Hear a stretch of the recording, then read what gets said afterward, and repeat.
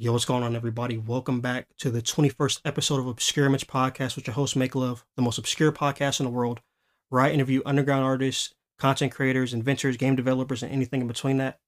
Today, we have a super dope episode for y'all today, man. I've been following this person since maybe, I want to say mid 2021 is when I found out about them. And after I did the interview with Vythe, I did a poll asking people who they want me to interview next. And almost everybody, pointing me towards this person right here. So I'm doing an interview with them. Fun fact, we recorded like 5 minutes of this, and then that shit I wasn't even recording. So this is like a double take. We're doing this shit again. But without further ado, why don't you introduce yourself to everybody, who you are, what you doing, where you're from? It's Dodd Perry from Georgia, Atlanta, preferably. And I am a singer, songwriter, producer, and just overall internet personality.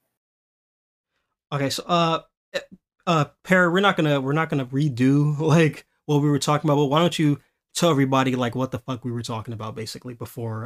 Basically we were talking about cinema. We were talking about horror movies and why we like certain movies and stuff like that. It was a really good conversation. I'm kind of mad that we didn't, get that, but yeah, we was basically talking about horror movies and recommendations and stuff of that nature.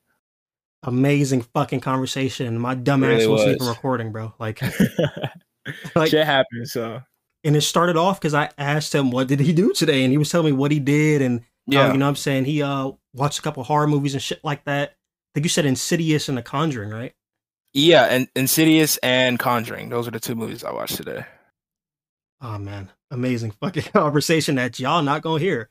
That's crazy. Yep. Perry, I seen on your story today that you had teased like a private song called Suplex Love. When that's coming out? Yes. I really don't know. Like, that's the one thing that I can like never, distinguish like when I'm gonna actually drop a song. That might be on the main page. Maybe it might come out within sometime early next month, maybe in April. I really don't have a date though. I'm kind of just, teasing it a little bit to see if people rock with it, people like it. It's different because I kind of go back and forth with my singing and rapping stuff. So I know it throws some people off because I was kind of in like a little rap phase right now. And now I'm kind of back into the singing stuff. So I really don't know when it's going to drop. I want to say maybe April the 3rd, maybe a date, maybe not. I'll tell you around April, early April is when I'll probably drop the song. Oh, so what do you think is the most difficult part about dropping a song with like a date, like to where you can find a date? Well, sometimes it's difficult because I'm in a group, right? Of course, in a limb. So sometimes they might be dropping a song that's either on that week, or it might be that exact day, or it might be a few days before or a few days after. So it's really, I try to drop more or less towards the weekend, just because I know that's when more people are listening to music rather than earlier in the weekday. But it just differs because sometimes I'll go on my stats also, like what's my last song performing, like how the stats on that song is doing before I'll drop a new song. But yeah, it's really difficult because I'm really indecisive about dropping music. So sometimes certain songs just never even get dropped. So yeah, I don't know. I'm my own worst enemy when it comes to like figuring out when I'm going to drop a song. So how many songs do you have unreleased right now?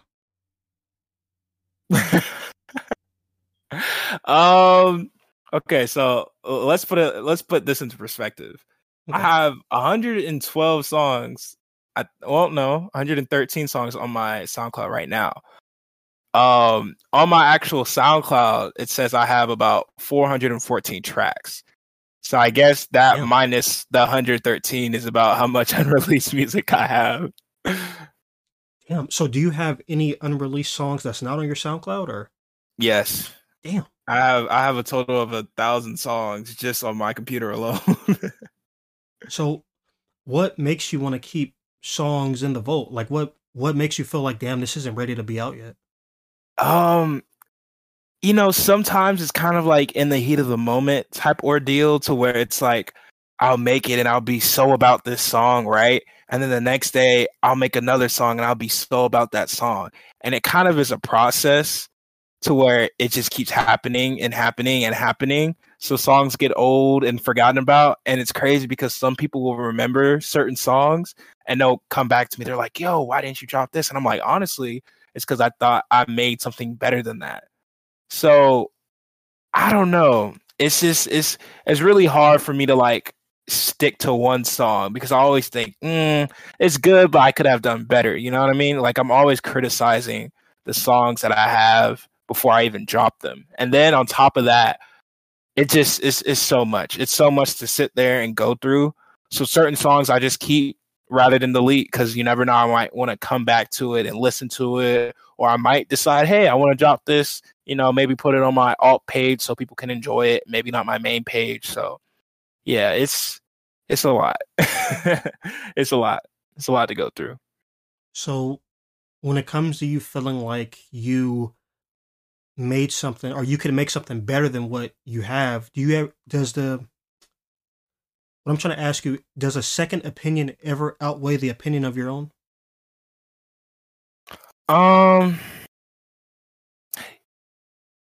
Sometimes, yes, rarely. But most of the time, because I might send that song to, let's say, a friend or people in my group, to get their opinion on it, and they might say, yeah, this is fire, this is hard. But majority of the time, I would say my own opinion will outweigh a second opinion. Because at the end of the day, it's like, it's got to be something that I want, to drop or I want people to listen to. So more or less, yes and no. Rarely will a second opinion outweigh it, but yeah, most of the time, my opinion outweighs that. Do you think that sometimes your opinion may be like you just being too hard on yourself? Of course. And I think that comes with making so much music and then also like analyzing what songs did better than other songs, so you're not trying to replicate or duplicate, but you're trying to have that same type of consistency. So when you get into a mode where you've made so many songs, you don't want to fall back into making, I guess, too repetitive or too lesser quality to what you have made. So sometimes it kind of like gets in my head to where I'm like over criticizing my own music to where it's like, oh, I can mean pouring my heart out to a song and I can still like, it sounds good, but I feel like I could have done better. So it's constantly that war that I kind of have with myself. And I feel like sometimes, yes, that does hold me back, but it's something that I have been trying to work on as far as like releasing music. So sometimes I might just drop something without even like telling people about it, just because I know if I like preview it and I keep thinking about it, I'm probably not going to drop it. Okay. Does that like how do I put this? Does that hard self-analyzation of self, does that bleed into other parts of your life as well, other than music? What, that like overthinking, kind of over analyzing? Yeah. Yeah, it does sometimes. It does. Sometimes I'm like a big overthinker when it comes to stuff. And I like get paranoid a lot. So yeah, I definitely say it does kind of bleed into like my actual life. How would you like to prevent that if you could? Taking it one day at a time. That's really all I can do.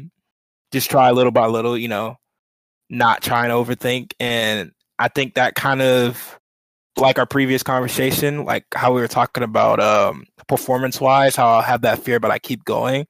It's kind of like what I try to do in life, not even performing wise. Like if I'm afraid of something, I'm overthinking something. Instead of doing that, I could still overthink it, but I could just do it, instead of just sitting there and sulking in it, actually moving forward, progressing, and stop, sitting there and just, oh, what do I do? What do I do? Yeah. That's real shit. Like, not letting fear hold you back. Like, imagine if Elon Musk said, you know what, fuck it, I'm scared. And he didn't create any of the shit he created. Or even Nikola Tesla, if he said, fuck it, what I'm saying? I'm not doing this shit. I don't want to be an inventor. I'm afraid, So, I think that a lot of people can grab something from what you just said and just keep moving forward. Do it. Yeah, just do it. Do it. Yeah, that reminds me of this this a Disney movie called Meet the Robinsons. Have you seen that? Mm-hmm. Yeah, where this kid, he's like, he's an inventor and he always fails. And the main premise of the movie is keep moving forward. Just keep fucking going. Just keep going. Dust Exactly. yourself off. You know what I'm saying? I think Yeah. that's a powerful message. One of the best Disney movies of all time, in my opinion. But Yeah. so your song Suplex Love, like what if you could describe the vibe of that song, what would you say? Um, I'd say it's like a combination of romance and frustration. And I think that's kind of like the basis for a lot of my singing alternative songs. Romance and frustration. It's kind of, I'd say it's like a fever dream of a song, you know? It's like something you would like maybe hear in the background of some, early 2003 drama movie, like it's a vibe. It's the type of song you maybe vibe out to, if you're in your feels or something, you're smoking a cigarette and it's fucking 3 a.m. at night or morning and you're just looking at the fucking clouds and shit. Like that's the type of vibe I guess it kind of gives off, It's more or less romance and frustration. Hmm. The frustration part, were you frustrated when you made the song? Yeah, I was. I found out a girl I was interested in was already in love, and I was like, man. So I made that song. Not, and when I do make my song, I just want to correct this and kind of state this. Okay. It's never usually about one specific person. Like if it's a sad, like lovey-dovey type song, it's never really about one specific person. It's more or less like a general like vibe, like I'm generally like there's other situations where I'm pulling, inspirations from. It's not just one instance or one person, it's multiple people. Like I'm finding a common, like a common denominator on, if that makes any sense. Yeah. Yeah, so it's not just one instance. But in this case, it was mostly about, one person. But yeah, it's a lot of frustration. So is this like is this an old song or did you just record the song? It's funny. That was actually one of the songs that I made today. Like Okay. before we even did this interview, I think I had finished the song like maybe like 2 minutes before you DM me, for the interview. So yeah, Wow. it was a little cookie song. So about the situation, was that an old situation or was this a new situation that Oh happened? no, this is a new situation. Like yeah, it just happened today. I was like, man, Oh time to make a wow. song. Type shit. Yeah. So music kind of like helps you in a sense. Yeah, like, and I think that's one of the things that kind of embody my description on my SoundCloud, where I say this is my notepad, so take notes, because I'd Mm. rather see it as I like when people kind of try to analyze my music and maybe give different origins or lore of why they think I make certain songs or why certain songs are the way they are. I kind of like how people are trying to like not diagnose me, but kind of analyze me. Like I kind of like that. So more or less, my songs are all just one big part of me. You have that angry side, you have that fun side, you have that sad side, you have that deeply, deeply, deeply grieved, depressed side. There's so many different, I'd say, elements of me, and I do try to put that in my music in some way, shape, or form. I would say. So what do you like about people trying to analyze you? Because sometimes they're completely right and sometimes they're completely wrong. And I think that's just the fun way, because I think people just want to know things they don't know about. It's like Mm. it's like a fucking sponge, People want to soak up information on you. They want to be able to understand you.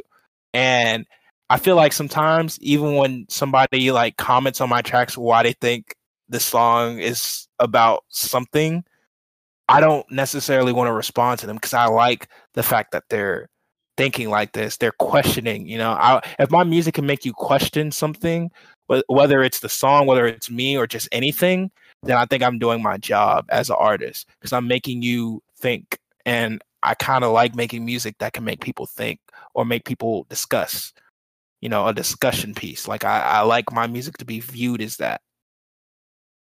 It's really interesting that you like to be analyzed because for this interview, I was trying to, find information on you, and I only had to like really look at your music. I couldn't go to Twitter, I couldn't go to Instagram, or what I'm saying. It's a lot of information isn't on you, Yeah. I want to know, how'd you come up with the name Die Perry? So I made the name, I'd say around like maybe late 2017. And I actually like the name Perry for like a few different reasons. So one reason was, of course, Phineas and Ferb. There was a character named Perry the Platypus, which sometimes I like take clips from the show and put them in my music just to kind of meme myself. But yeah, that's one of the reasons. And another reason would be, I think Lil Yachty had a friend named Burberry Perry. I just really I don't know. I like the way the name not only looked, but the way it sounded. Perry. Like I didn't hear a lot of Perrys, especially in the underground. So at first it was going to be like Kill Perry, but then I was like, nah, I'm not really fucking with that. And then I just put, instead of Kill, Die Perry. And it's been like that for like a while. And it's funny because I have told a lot of people different origins of my name just to like fuck with them. But that's, I'll say, about the realest origin I can kind of give you, if that makes any sense. Okay, so what what are the other origins you've told people? I've told people like Perry's like my middle name, or I've named it after a town, or like it used to be like my graffiti tag name, Die Perry, like, or it was like my old PlayStation username or some shit. Like I've told people a whole bunch of shit just because I just wanted to fuck with them, because people kept asking me that question.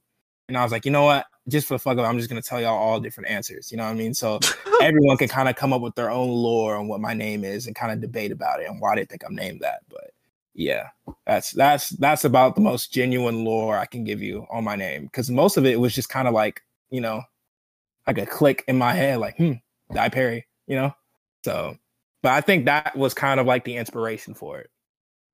You're telling the truth, right? Yes, this is the truth. This is how I got the name. This to set the record. This is exactly how I got my name. Okay. I just heard you say that you used to tell people like oh, this was like my tag name. So are you big into graffiti? I like graffiti, but I myself am not like, I wouldn't say like I study it or I watch a lot of videos on it or stuff like that. But I do like the way it looks. Like, sometimes I might be on Instagram and I might see a graffiti piece, or I might be on TikTok and I see a graffiti piece. And I really like it. It almost makes me jealous because I'm like, damn, I wish I could make some shit like that, because I can't really draw. I can't draw for shit, but I wish I could. And I envy people that can draw, because I think that's a really cool talent. So, yeah. I kind of sort of into graffiti, I wish I could do it, but I can't do it. My gift is my music, so yeah.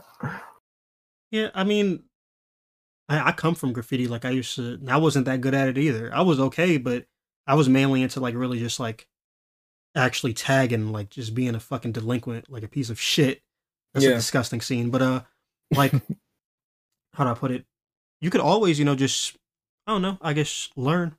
Yeah. It's really easy to learn. Have you heard of the graffiti artist named Banksy? I remember I don't know what grade I was in school, but we had, for art class, we had to watch like a documentary on graffiti, and I think he was one of the people that they had talked about. Yeah, dude, fucking sick, man. He literally has never shown his face ever, I don't think. Wow. So like nobody knows his like identity? No. That's crazy. I want to send you a photo, and I want you to let everybody know what I sent you, okay? Okay. All right, hold on. I gotta turn my phone off because I think somebody had called me, so I had to turn my phone off. But I'm turning it on. So while we wait, is there any other like significant meaning to your name, Die Perry? No, I don't think so. If you could choose any other name, what name would you have chosen?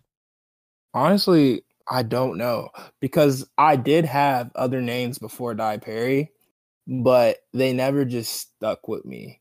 So maybe. Okay. I can't answer this. I think if I would change it, I would change it to Perry Laughing Matter.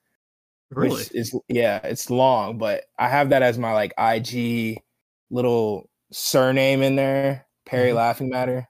Cause I don't know. I came up with it when I like was dreaming one day and like I was like, Laughing Matter. So yeah, I'll probably change it to that. Or just Perry in general. But yeah, I kind of like that Perry. It's growing on me a little bit.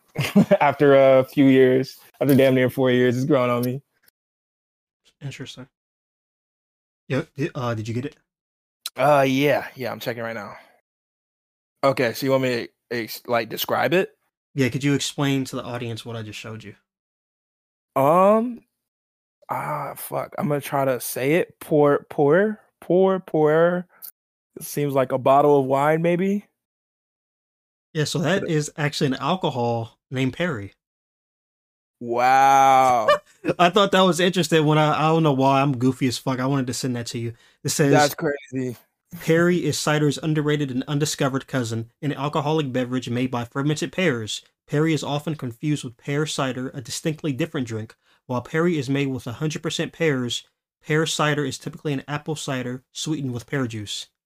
I think it would be cool if you were to try that. That seems fucking cool. I definitely got to try it now. Now I know that that's how it's pronounced. I thought it was like fancy, like French, like pour. I was butchering the hell out of it, but yeah, I definitely got to try that now. Yeah, I don't know why the fuck I said that to you. I just thought that was interesting because I looked up what does Perry mean, and then that shit popped up, and I was like, what the fuck? It's a fucking alcohol? Yeah, that's dope. Wait, hold on, wait. How old are you? You don't mind me asking? I am 21. Okay, yeah, never mind. You can legally drink. Never mind. All right, shit. Yeah. Yeah, I ain't trying to get canceled out here. You feel what I'm Oh saying? no, you good. It's crazy because people be thinking I'm young as hell. So yeah. But I want to know, like, what was your childhood like? Like, what were some things you did for fun? I'd say before middle school, my childhood was pretty normal. I mean, grew up kind of in the country. So I was kind of surrounded by like a lot of animals. Like my parents were into farming. So like cows and goats, donkeys, chickens. We got like a lot of animals. So I mean, my life was pretty chill. I was like a happy child, I would say, for the most part, for like the early years of my life. Middle school kind of changed and high school kind of changed, but it was kind of cool, did normal kid shit like play soccer, ride a bike, shit like that. But I more or less grew up in the country, like when I was, little. So yeah, I mean, it was cool growing up in the country. I'd say I liked the country more when I was a kid than like now. I would say I appreciate it more because of course, you're surrounded by like trees and forests and shit. So yeah, it was cool. So you're saying so when you were younger, your parents had a farm? Yeah, we had like this nice house. Lived on a farm. I wouldn't even say it was like super nice. It was an average American house, but it Mm-hmm. was just we lived out in like kind of like in the middle of nowhere in the country. So Wow. Did you have any neighbors or no? yeah, we had neighbors. It was like basically a road. It was Mm. called Stallings Road, and it was like a whole road that went maybe like 2 miles or 5 miles, and like there was like a strip of houses, and like we was basically one of the people on that strip. That is so interesting. So when you went to school, like, was your school close enough to where you could walk, or did you have to drive there? Well, it was a school bus type of ordeal. Okay. So yeah, and I mean, I think it was like maybe like a 20 to 30 minute bus drive. Oh It wow. wasn't too bad, but it was a little drive from what Yeah, I remember. yeah, 'cause that's a cool little walk. 30 minutes. That's far. Heck no. I mean, just walking to the bus stop because I had a long driveway, just a dirt road driveway. So like walking to the bus stop was damn near like, I don't know, 15, no, not 15 minutes, maybe like 10 minutes. It was Damn. like a 10-minute walk. Yeah, just to get to the little bus stop. Well, would you ever have like a farm like now that you're older? Would you be interested in that? I kind of have a dream of living in the middle of nowhere because I just think that idea would be cool, but not an actual farm. I would just want land and a house, and that's it. Maybe like a clear, maybe 3 acre or 4 acre plot, just so I can like ride a UTV or something Oh on it. man. but nothing with animals on it because I love animals, but I don't particularly want to like have some because I know that's a lot of responsibility. Yeah. Yeah. So if you were to have like, let's say, just one farm animal, which one would you choose? Um, maybe like a horse, Mm-hmm. just to like ride a horse around my place. That would be pretty cool. Wait, so you've ridden a horse before? Yeah, but for another reason, kind of a tiny reason why I wouldn't want animals of my own, I have like the slightest allergy to like, Mm. I would say bovine hair, so like horse hair, cow hair, cat hair, even dog hair. Like Oh if wow. it gets around my nose, it's like I kind of break out and like I sneeze a lot. So I'm like a tiny bit allergic to animals for real. But as long as I'm not constantly around them, I'm perfectly fine. Like I have a dog. His name's Kane. I'm around him like every now and then, but my allergies don't really act up a lot. It's like if I'm like running or I'm like interacting with them, it's kind of when my allergies will like act up. Shit, you said a tiny bit, but you said you will break out though if it gets too bad, right? Yeah. Damn. Yeah. Yeah. Yeah, that's how I am with I don't break out, but if I eat shrimp, my whole throat will like close up type shit and I can't breathe. Like, yeah, that's crazy. Oh, I know what I was gonna say. Because I remember you saying that you wanted to kind of live in the middle of nowhere. Why is that? Mhm. Um, I don't want to even make it sound like I just don't like people, but I just don't like people. I just like the peace and the calmness of like kind of living out in the middle of nowhere. You're not surrounded by like crazy ass, people and loud people. Like I kind of like living in my own peace or being in my own world. And I feel like if I was to live out in the middle of nowhere, like that would be peaceful. Of course, if I have like a significant other with me, that Mhm. would like make it 10 times better, or like I have my homies with me. But I just really like the idea of that. Like it's cool. Like living, growing up and kind of living in the middle of nowhere, it kind of made me appreciate it more to when I got older and I was like living around people. Hmm. Because our damn neighbors is like a few miles away from us, so we're straight. Would you consider yourself like an introvert or? um, yeah, I'd say like when I'm around people that I'm comfortable with, I start to open up more. Mhm. But more or less, like if I'm in either new surroundings or just in general, I'm more kind of reserved, kind of quiet to myself. Like it's funny, most people, whenever I like work in a new place, will call me like quiet, oh, the quiet kid, because I don't really like interact. I kind of like observing. Mhm. I kind of want to observe somebody and see how they are before I kind of like start, opening up and stuff like that. And I feel what you're saying. Before I did social media, that's how I was. Like I was like, I don't know, I don't want to say shy, but I had to warm up to you. Like I just couldn't start a conversation with you type shit. I had to really get to know you, and not even really get to know you. Just I'd have to hear you talk type shit. I can't just. I don't know. I don't want to say I was shy, but I had to really just get used to people. If that makes sense. I know you make a lot of like punk, not punk, but like pop punk slash like rock inspired type of music. Like, did you like rock music as a kid? Like, what were you listening to? Love that you answered this question. Yes. I don't know. When I was a kid, my parents more or less listened to like a lot of what's the word? Like they listened to a lot of gospel. My dad was really into older R&B, like 70s, like Teddy Pendergrass, Michael Jackson, really old R&B, like that type of stuff. And my mom was really into gospel music. So I kind of had that a lot growing up as a kid. And then of course, just listening to the radio, listening to pop, I figured out that I like that too, along with the older stuff that I was listening to. And then of course, rock came in the picture and heavy metal and then dubstep and all that. So yeah, I definitely, when I was a kid, I soaked up so many different genres and I just grew to like them. Like I noticed that I liked all different types of music and not just rap and hip hop. I liked all types. So yeah, I definitely listened to a lot of rock when I was like a kid. Like I was listening to like heavy shit, like Slipknot when I was damn near like 9. So Yeah, I was definitely into that as a kid. So was Slipknot the first like band that got you into rock, or? No, I would say August Burns Red was the first band that kind of got me into rock. And it was a song called Meddler that I heard because I used to go to a Boys and Girls Club when I was a kid. And one of the, I guess, staff there had played one of that. He played that specific song one time. And like I remember it. And I went home and I looked it up on like my mom's computer and I listened to it and I was like, yo, this is crazy. I like this song. So that was like my first, I think, metal song that kind of put me onto the genre. August Burns Red, Meddler. Great song. I still listen to it from time to time today, but yeah, that was my like first kind of put on song.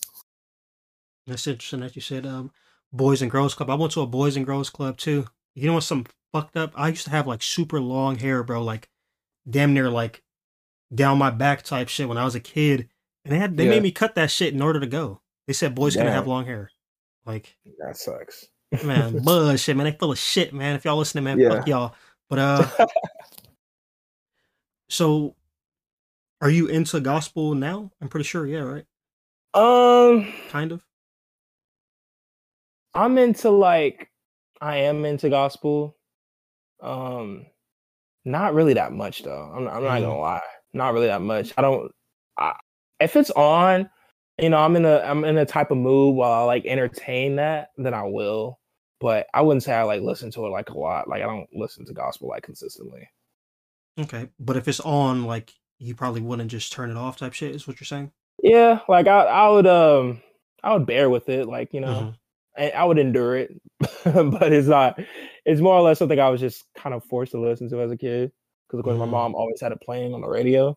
But as I got older, I kind of like didn't really fuck with it as much. So yeah. How come you didn't fuck with it? I don't know. It just didn't really like get me into it, I guess. Like I don't know. When I listen to music, I usually get hyped. Like I have some type of feeling. Whenever I listen to the gospel, I really didn't feel anything. Like it was just something that was kind of always, it was just a noise to me. Wow. Yeah. No hate to it though, to anybody that makes it, but it just didn't do it for me. That and country, I just can't get into. Yeah. Those are the two genres. I'll listen to anything else, but I just can't get into those two genres. Yeah, country. I mean, the only country I really listen to is Johnny Cash, for real. My boy Johnny Cash, hard as hell. But other than that, I don't really listen to country like that. But damn, so is it about like what they were saying in the gospel, or? Yeah, I mean, I guess you can say that. Okay, that's interesting. But you fuck with R&B though. Yeah. Okay. That's really interesting. And for some reason, I would, because you said you grew up in the country, I would assume that you like, country music or something like that, or gospel. Correct. Yeah. Definitely that was like, I don't know, Taylor Swift was like big back in the day. Man. So definitely she had a lot of radio play. So yeah, I mean, I listened to it a lot, but it just still, just like gospel, didn't really do it for me music wise. So yeah. I feel that. So how'd you get into making music? Okay. So when I was in 10th grade, I think 10th grade, I used to hang out with these kids, and basically around lunchtime, this was around the era that pen tap was a thing, when people were making beats out of pens and they're like banging on the table, making a beat, and they would freestyle rap over it. Mm-hmm. So it was me and two other dudes, and they used to like always be like, yo, rap. They would rap, but I would never, rap because it wasn't my thing. I just like listening to music at this point. I never thought about even rapping. I was actually more interested in singing than I was rapping. So I never really was interested in, getting into one of their little ciphers or one of the little rap battles. Like it wasn't for me. And then one day, I don't know why, I guess I finally, after them continuing trying to get me to do it, I was like, you know what, I'll do it. So I did it, and it wasn't even like a freestyle. It was something I heard on YouTube. But I guess the way I said it made them go crazy, and they loved it. It was like, yo, this is fire. Yo, like, you gotta start rapping for real. You gotta rap for real. And I was like, you know what? Fuck it. I'll do it. And my first songs were like meme type songs. Like Hmm. it wasn't even me doing it like for real. It was me fucking around with it. Like I did meme rap until damn near like 2018, like the beginning of 2018, and then I actually started making the type of music I make now. So yeah, it was just a bunch of, friends that got me basically into rapping. Okay, so when you were meme rapping, like, what were you memeing about? Like, just people, or? Yeah, just stupid shit. Like fucking like I don't know. I like at this point, I was like considerably really chubby, like in fucking my sophomore year of high school. So because naturally I was like a little chubby kid, I just like rapping about like fucking other chubby girls. Like it was Bro, what the yeah, fuck? it was just dumb shit. Like I just rap about like stupid shit, like fucking snorting heroin or something. Like I don't know. It was just stupid shit, like stupid kid shit. So that's mostly what I like rapped about, just crazy shit, just current events and stuff like that. Okay. One thing that stood out to me that you said was that you were more interested in singing instead of rapping. Why was Mhm. that? I don't know why. Like when I was a kid, I'll try to sing songs out here on the radio. I just really gravitated more towards that than rapping because I didn't really see myself as a rapper. I don't know why. I feel like rappers, they have the chains and shit like that. I didn't know you really didn't have to be like that to be a rapper. I feel like rappers had so many stereotypes, and I always thought I had to be those stereotypes in order to make that. And it didn't take me till like later on to life to realize, like, hell no, like anybody could be a rapper. You know what I'm saying? So I initially wanted to be a singer. Like Michael Jackson was one of the singers that I really liked when I was a kid. Just the way he was able to like perform and the way he was able to sound. Like I like that. So I'll try to emulate that a lot growing up. So I really liked singing a lot. Yeah, yeah, man. Michael Jackson, brilliant fucking performer. That guy, whole nother level. Like, it's kind of crazy to think just how famous he was, bro. That's like a whole nother level type shit. Like, Mhm. but so would you ever consider taking like classes to further yourself in singing, or? Um, yeah, it's just thing is time. I like between work and a lot of other things, like I damn near don't have time. Hmm. But maybe if I like ever, let's say, reach that mainstream level, I'll definitely anything that could like help me expand my vocal range, I would definitely do it. Like I'll definitely see what it's about, what it offers, and see if it works. So works for me at least. So yeah, I'll definitely do that. Like maybe when I get a little more funds in my pocket and I have a little more time on my hands, I'll definitely be interested in doing something like that. Hmm. And you were saying if you get to like a mainstream level, like what level would you want to get to? Do you have one in mind? Consistent enough to where I have my own crib. I have maybe about like I don't know 200K followers or 100K followers or hell even 50K followers would be a little mainstream level for me. Something that's financially stable and I have a Mm, cult fan base. That's my version of mainstream. I don't want to get super big. So like on that like Yeet level as a great, yeah. example, I don't want to get that big. I don't want to get Lil Uzi Vert level. I don't want to get Playboi Carti level. I just want to have a good enough cult fan base that actually appreciates and enjoys my music. And I'm making enough money from my fan base to where I can just live and not have to work a nine Yeah. to five again. Like I could just make music full time because that's really my dream to do is make music full time. But of course, life shit, you got to pay bills. So of course I got to work and Yeah. I'm doing work. And then music is really like a hobby, but I really want it to be a career. So it's a grind. It's definitely a grind. Yeah. I know your latest song, or one of your latest songs, is called Glorilla plus Stomp. What's the inspiration Mhm. behind that? Is that two songs together, or? Yeah. So, and this is like a common thing with a lot of my music is that it'll start off as one song and then I'll add another song to it just to either one to extend it because it's too short or two just to like even add more flair to the song to like Mhm. add more hype to it, because people are like, oh, it's a two-part song. So I have a bunch of songs that kind of follow the same type of formula to where initially or originally it's just one song and then I'll add another one to it.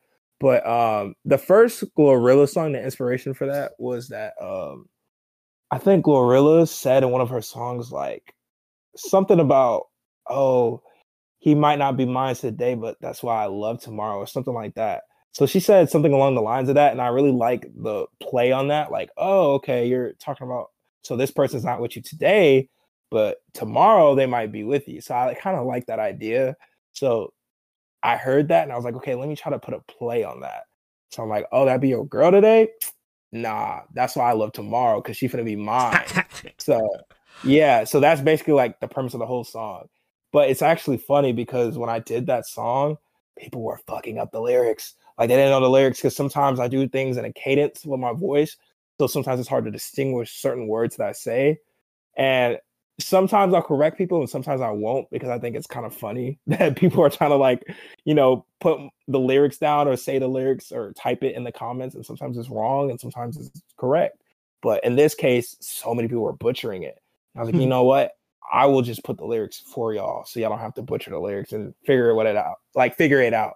Because something that I can easily understand, like my music, people might not be able to get it, like lyrics wise. So, sometimes I might put the lyrics in there when I'm feeling bored and I want something to do, because sometimes that's time consuming. But yeah, that was really the inspiration for Glorilla. Like I heard that hook from her song and I was like, you know what? Let me try to flip it, underground version, do some shit, added some pianos, made the beat like in 5 minutes, did that song. It was about a minute something long. For Stomp, I like sampled some weird sounds. I'm really into sampling. Like there's a lot of samples in a lot of my music. But I sampled something, made a crazy beat to it, and I was like, you know what? I could add this to Glorilla because this Stomp was damn near a minute long too. So altogether, I think it was like 2 minutes and 45 seconds or something. But I made Stomp, added it to it, and Stomp is just more like a lit song. It's something that you can play at a show, get people moving, get people excited, get people like in the mode. Like I'm ready to do some crazy shit. I want to stomp on something. I want to, act crazy. I want to act wild. It's like an inciting a riot type of song. Mm-hmm. In that first song, you say like in the beginning, you say something along the lines of like, I think like Perry, they think you gone. They said you a singer now. Mm-hmm. Now, what music do you prefer to make? Do you prefer to make the aggressive shit or like the more sing-songy type of music? Both. Okay. Sometimes, depending on what state I feel like I'm in mentally and like what I want to do music-wise, what direction I want to go, sometimes one outweighs the other. Like there'll be a state to where I just want to drop hard shit, right? And then there's a state where I just want to drop soft shit. And some people don't know really what side to choose, because you have some people that like both sides. You have some people that like my singing stuff more. You have some people that like my rapping stuff more. So I'd say it's about 50-50 right now, because I really enjoy making both, because like I said, singing was like my first passion. Mm-hmm. So that's always going to be something I like doing. And I don't think I really started making the alt stuff until like last year. I made like auto-tune songs, that type of stuff. But the actual alternative stuff that I'm doing now, I really didn't start doing that until maybe like, maybe till like 2021, I think. Either 2021 or 2022, I started making that. But yeah, it's still fairly new. But I'd say I like making both genres. So what made you want to start making alternative stuff? I heard a song from John Millie called what was it called? It was some alternative song. I'll think of it. The name will come to me, but mm-hmm. I heard that song and I was like, oh, this is hard. Yeah, War Outside. That was the song, War Outside. So I heard that song and that kind of like made me want to do it, because I was like, this is cool. Like I can make this. I can make something like this. This is crazy. Like I enjoyed it so much to where I wanted to do it for myself. So my first song, I didn't even really know what I was doing. I kind of just layered a bunch of times and I was like, okay, I'll do like a little effects, but it was really repetitive. But people enjoyed the hell out of it. They're like, oh, this is fire. We never heard this type of music from you. So it kind of fire started the alternative stuff I started making. But I'd say it kind of originated from me listening to Drown Millie's song War Outside. Okay. And then whenever you get the chance, I highly recommend to listen to it because it's like on some whole different type of genre. Like I don't even know what to put it in, but it's crazy. Okay, I'm gonna check that out. To go back on what you said about how you kind of feel 50-50 between the aggressive and the more sing-songy type of music. Yeah. I'd say like I prefer to listen to your more singing type of music, but if I were to go to you at a concert and see you perform, I would want to see you perform like the hard shit. You know what I'm saying? Yeah. I think that's where I'm kind of torn in between the two, if that makes sense. Yeah. Okay, so this next question, it's not even a question. I just have it written down as Cruel Valentine. Mm-hmm. So what was the inspiration behind that song? For Cruel Valentine, Beautiful song, by the way. Yeah, I think it was more or less like kind of going back to suplex love, frustration, romance. Like I feel like I always get into these situations to where there's someone that I really, really want, but they're either taken or the feeling is not reciprocated or it's not felt. And it's that cruelness and that desire that I think kind of like made me feel some type of way. So I was like, okay, let me make a song to where I can kind of like explain how I feel. And when I made it, it just came out so good. And I was like, holy crap. Like that's why I instantly made a post, dropped the post, and I was like, yo, I think we were gonna rock with this. But I just remember like when I made that song, it was dark in my room. I had all the lights turned off. Like I damn near was in my feels. I was just sitting depressed. And I was like, you know what? I'm gonna try to sing my heart out. Sung the song, previewed it, dropped it, and yeah, the rest is history. How often do you find yourself in those situations to where it's like you may love somebody, but the love may not be reciprocated? All the time. All the time. All the time. And why do you think that is? I don't know. I think sometimes I don't speak like I don't say what I want. I don't say what I really want to say sometimes to my love interest. Like I don't say the things that need to be said. Sometimes I kind of just shut up and keep my mouth closed and not really talk about things that I really want to talk about. So yeah, I don't know. I guess closed mouths really like don't get fed. So Yeah. Because I'm quiet and I don't express how I feel in those situations, I feel like sometimes I come out on a loser's end because I'm not talking to this person. I'm not telling this person how I feel. I'm only just feeling it on the inside. I'm not expressing it on the outside. So is it from like you don't express it due to like nervousness, or you don't express it due to like you feel like this person won't even listen? Both. Both. And that fear kind of comes into play too, of course.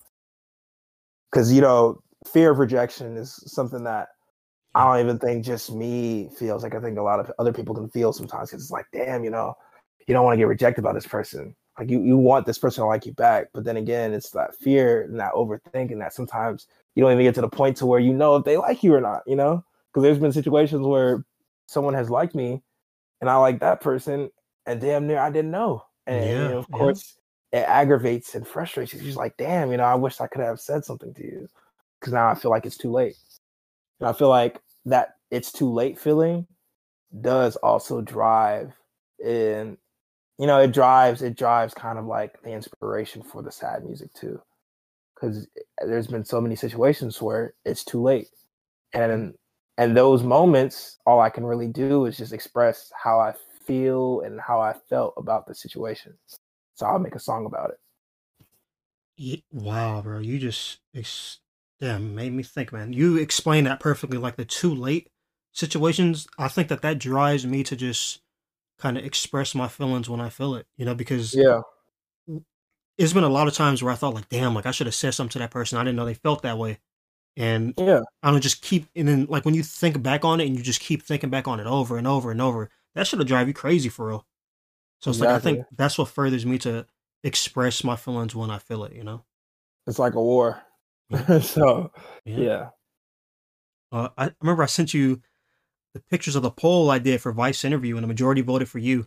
I said that to ask, Uh-huh. like, what's your relationship like with Vice, and how did you meet him? Um, relationship is incredible. um, I met Vife actually. So this was maybe about 2020. Um, I was making music. I was kind of in a group at this time. Die Perry was established, but I was more or less doing group stuff more than solo stuff. So I was in a group at a time, and everything was kind of dead. No one was really active, and I couldn't really get everybody to be active in the group. So eventually, like, I kind of left the group and started pursuing my own kind of individual career. But at the time, when I was on the group SoundCloud, Vive's SoundCloud was kind of like in the related artists because, Mm-hmm. SoundCloud has this thing to where if somebody, what's the word, like other people that listen to you listen to this artist as well. Mm-hmm. So they had his name under related artists. So I checked his music out, and I really liked his music because I was like, holy shit, I hadn't heard nothing like this. So I listened to his music. I was like, okay, this shit hard. So I liked some of his tracks. And he had found some of my songs, and he liked some of my songs. And the rest is kind of history. Like, one day when I finally kind of left that collective, he was like, yo, no, I put on my story, I was like trying to find a collective to join. And he was like, yo, you should join NLM. And then, yeah, the rest is history. But I kind of found him through that, like through related artists.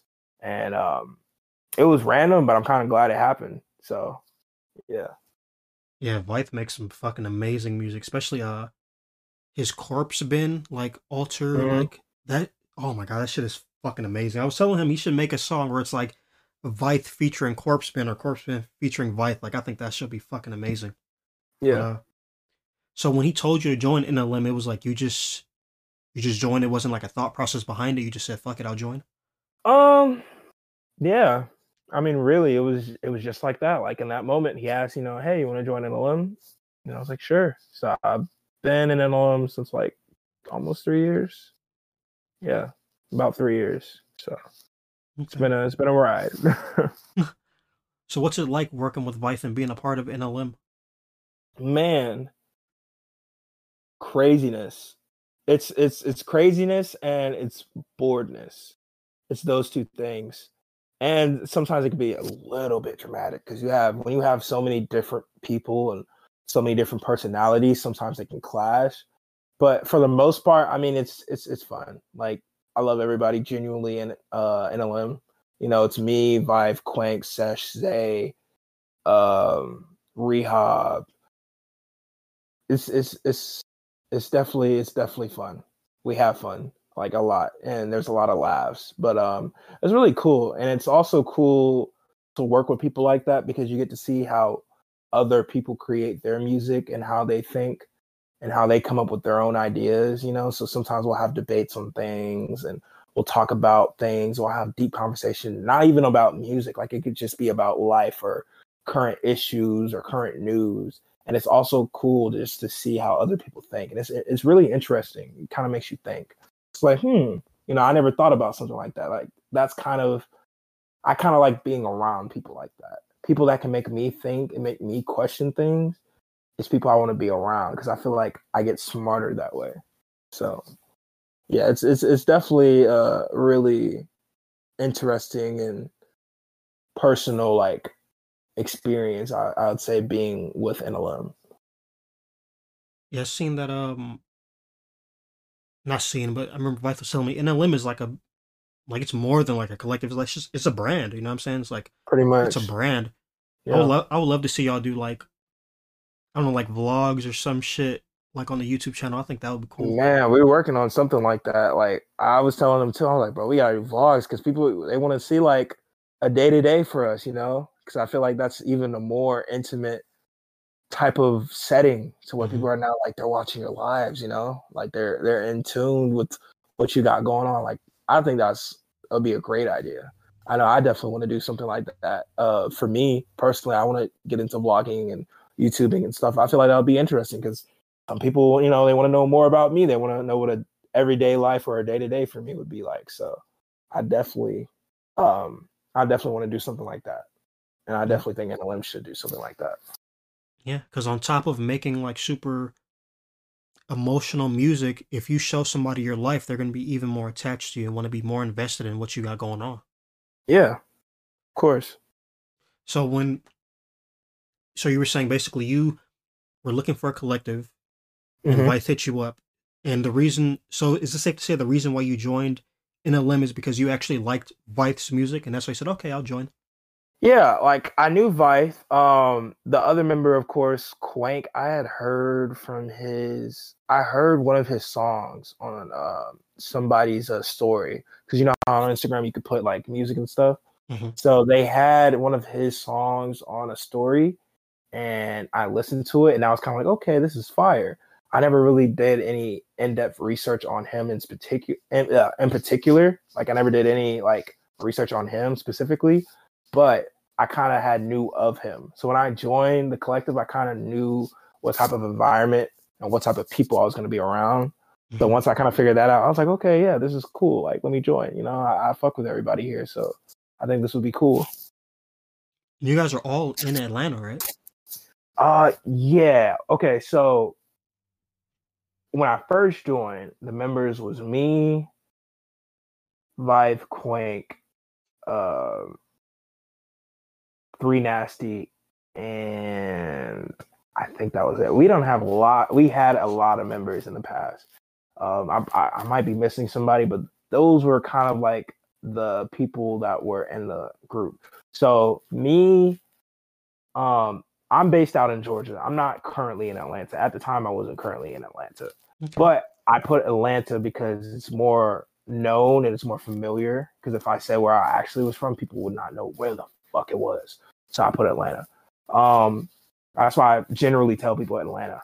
Because I live about maybe like an hour away from it. But it's a general area people are familiar with. Mm-hmm. Quank and Vyth at that time were in Atlanta. And I think Nasty was maybe I think it was in Florida. And I'm not sure where the other members were.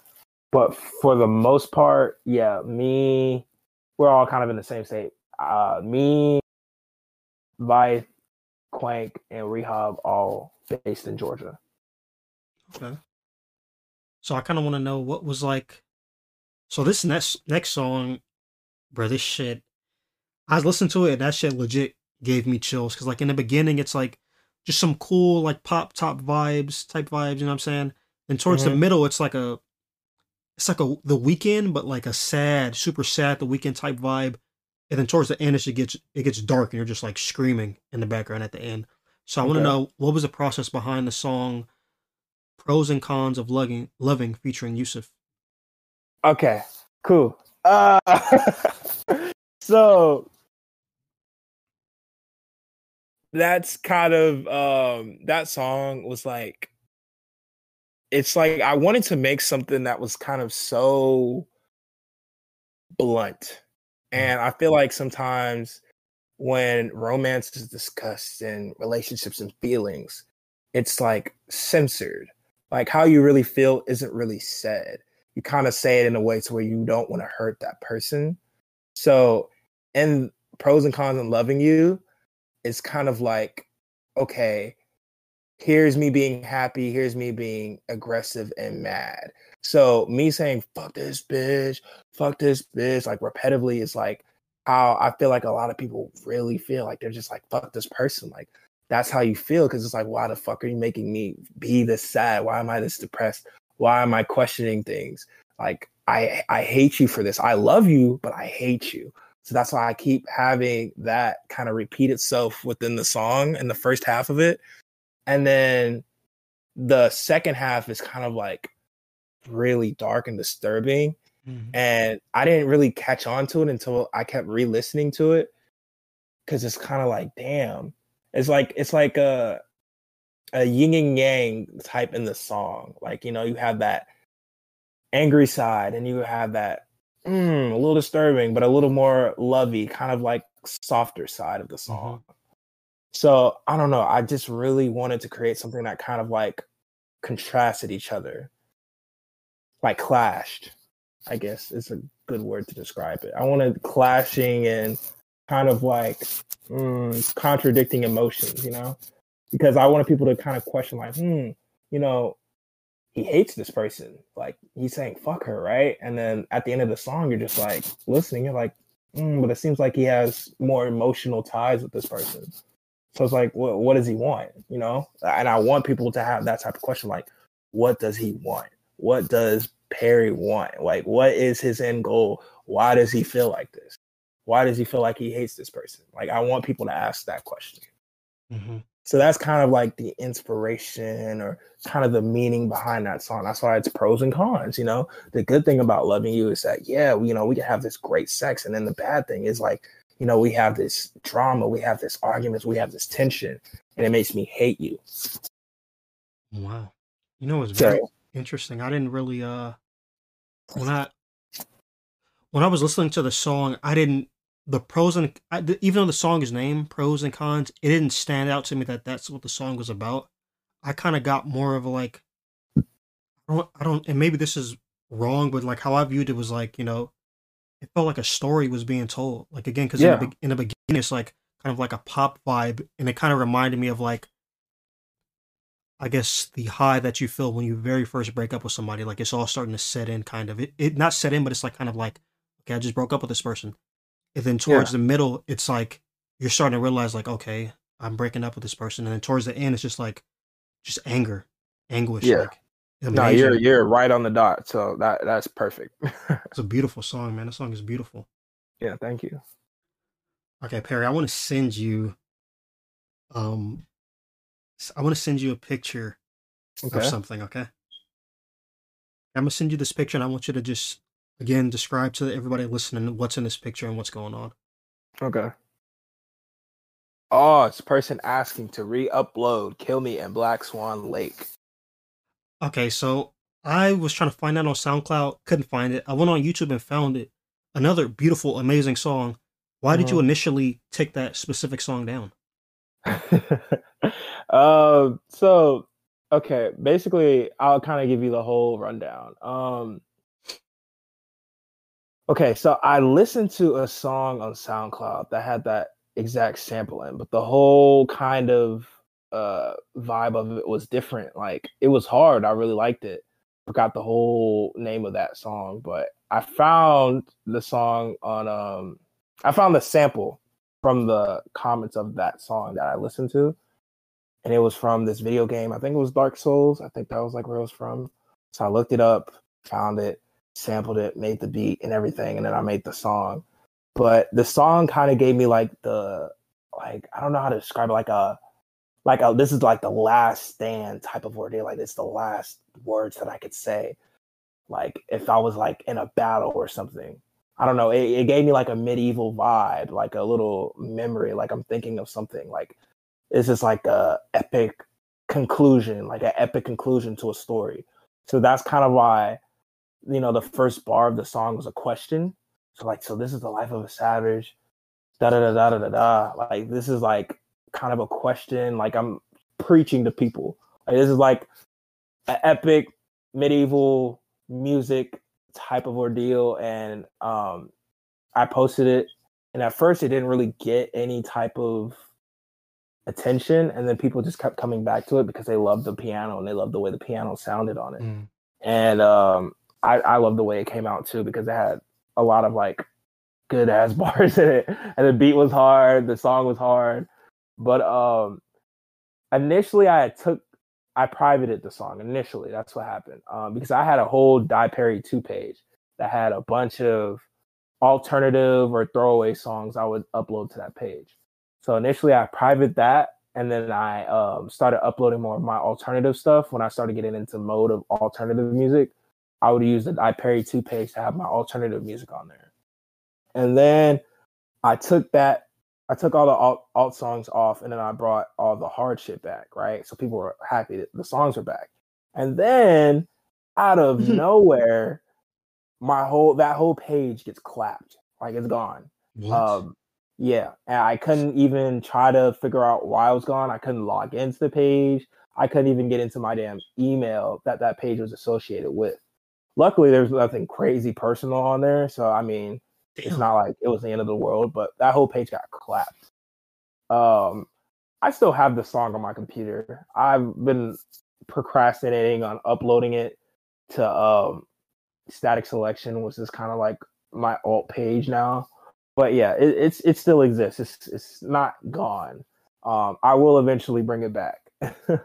I wanted to really remaster it and do more cool shit with it, but I can't find the actual project in which I did it on the software. It exists. More the fact that the actual project exists, but the song also exists too. I can't find the project to edit it, but I do have the original song still. All my music that I've made, it's still on my computer. Like, okay.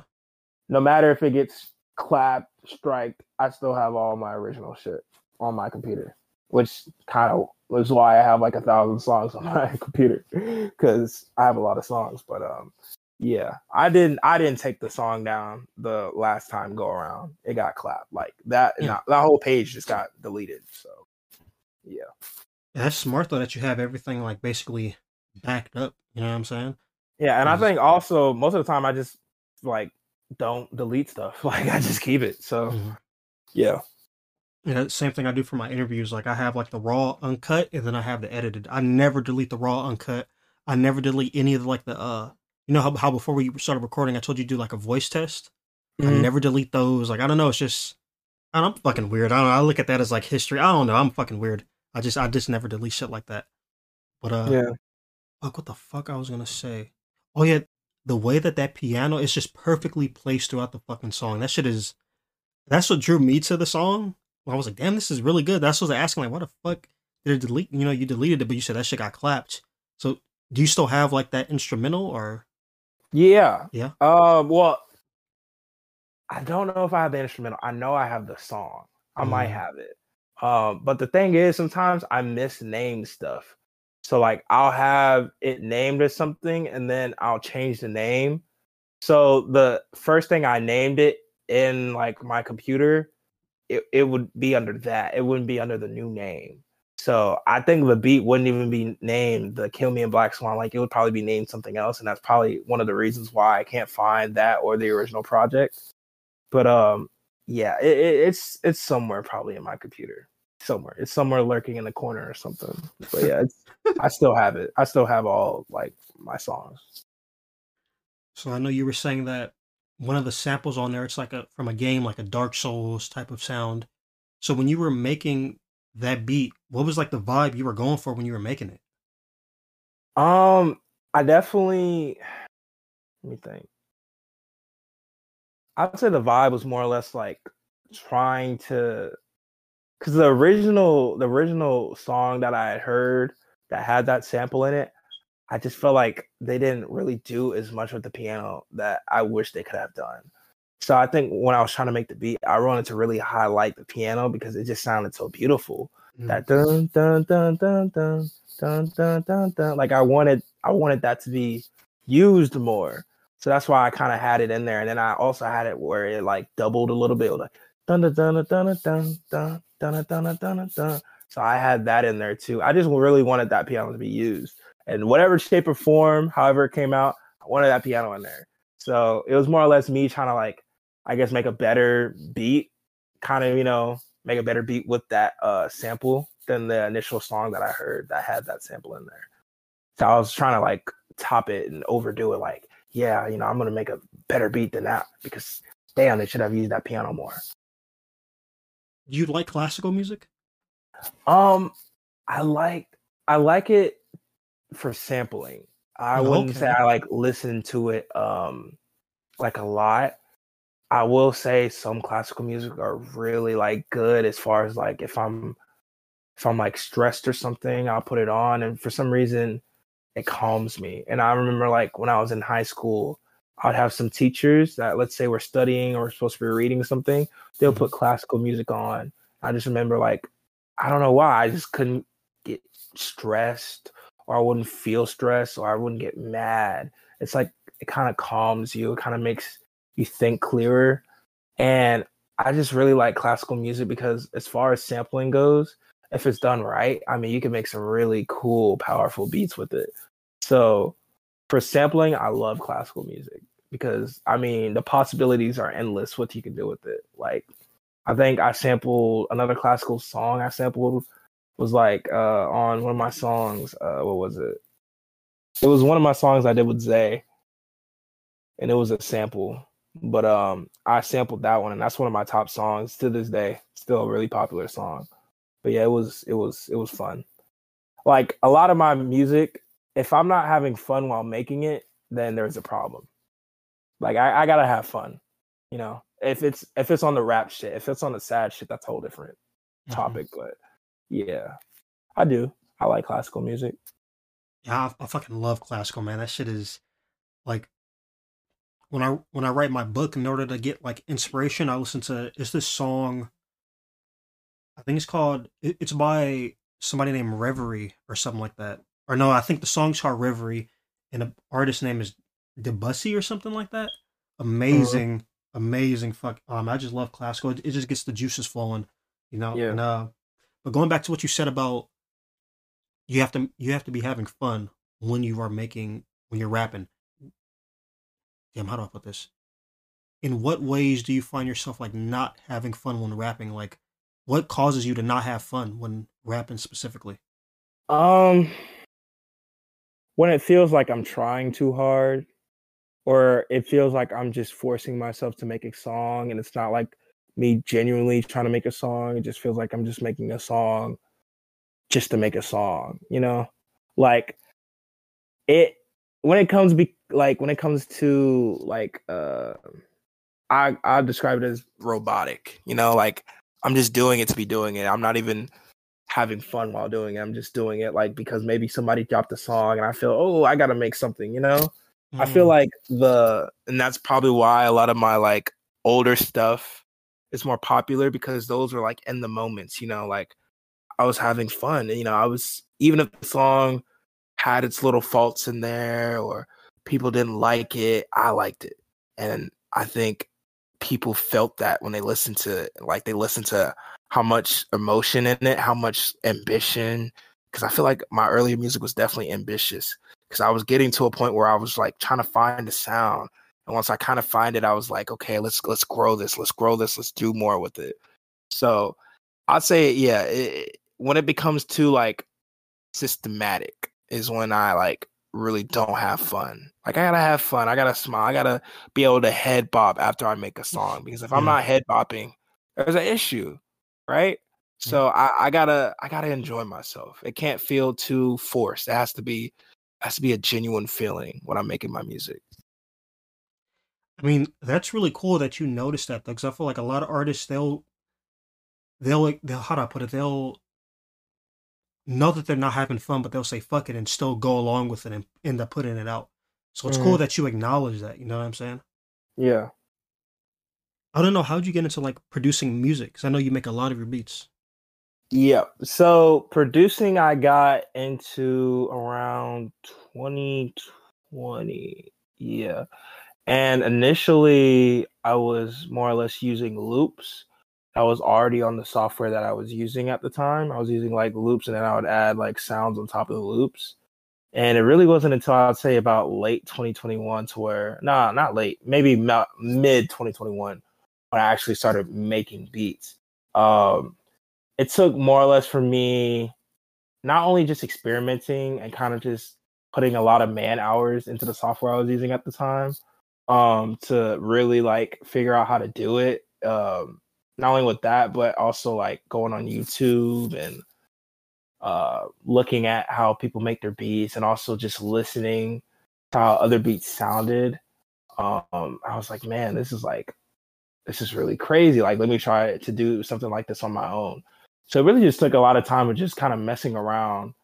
And then I finally kind of cracked it. And once I cracked it and I was making them beats, it was nonstop. Like I kept going. And I mean, it just got better and better over time. And it got more experimental, more crazy. I kind of like the fact that my production is like that because not every beat will sound the same. Like the only, common thing that some beats that I create might have is like it might have a crazy ass 808 on there. but everything kind of more for me when I make my beats, it's all about ear. Like, does it sound good to me? That's kind of how I go for my beats. Is I have to have an ear for, like, it has to be something weird that I haven't heard before. Because I don't want to try to replicate anything. I kind of want to have my own unique style of producing. So, what do you think is easier for you to do? Do you think it's making like the songs, like it's like singing or rapping, or like making a beat? I'd say it's about even. I'd say probably between rapping, singing, and making a beat, the hardest thing would probably be singing. Okay, okay. More or less because even though I do have like filters and stuff on my vocals to kind of give it that extra punch, it is kind of hard because you're trying to hit certain notes and sometimes you fuck up, right? Because you're basically singing. And then, of course, from screaming also, you want to, not blow your voice out because you got to sing also. So, and singing songs typically take, for me, longer because it's layered. So layering just one line could take 10 minutes compared to just a punch in, punch out type of ordeal with just a rapping song. But I'd say, yeah, it's about even, I would say, like difficulty wise. It only becomes difficult when it's just like when it's just a day to where I feel like I just can't create, or it's just like an artist block to where I just feel like, oh man, I can't make anything. Like, yeah, that's the only time it becomes difficult. But most of the time I just start off really just experimenting with sounds, and it just the beat kind of makes itself within the end. Like I don't have anything I specifically go for, especially when I hear samples or I hear sounds. I don't have anything I go for. It just kind of happens for me, tweaking with sounds and messing with stuff. That's kind of how like my beats are made. Most people, when they make a beat, they might have something they're already in their head of what they want to do. I don't. I kind of just go with the flow. Okay. So let me rephrase that question, because you said the hardest would be out of rapping, singing, and making a beat. The hardest would be singing. Now, out of rapping, singing, and making a beat, which one would you prefer to do? Like, which one do you like genuinely have the most fun doing, or does it depend? Or I'd say it depends more or less on my mood at the time. I'd say I like making beats maybe the least. wow, I actually, and that's not even like in a negative way because I love making beats, but sometimes it can be stressful if it's not coming out the way I like. Because sometimes it could sound good on it, but then damn near when I play it on my speakers, and I'm like, oh, I don't like the way it sounds now. Or if I play it in my headphones, I don't like the way it sounds. But yeah, I'd say I'd say maybe like, yeah, I'd say it's about kind of even as far as rapping and singing go. Because even though singing can be kind of like long, it'll take longer to do, I still like that. And I still like rapping more too. So I'd say they're about even. okay. It just kind of depends. It might depend like on if I'm in a happy mood or if I'm in a sad mood. Then of course one will outweigh the other. But just on a normal basis, it's about even. Yeah, no, that makes a lot of sense. So, right now, if I were to tell you to like make something, what would you prefer to make right now in your current state? A song, like singing or rapping or a beat? Rapping right now, because I just made a singing song, and Yeah, you did say that. Yeah. yeah, I just made a singing song, and I don't know, like I would rather rapping would be more easy on my voice wise, because I'm not trying to compress. Because when I'm singing, I'm really compressing my voice, so I'm trying to hit certain notes, or it's trying to keep that same consistency. So I would rather probably make a rapping song because I could really have fun with it. It's okay if it fucking croaks or it creaks a little bit, because hell, that might make the song harder. But for singing, you kind of don't want that. So Yeah. I'd definitely probably rather make a rap song right now than a singing one.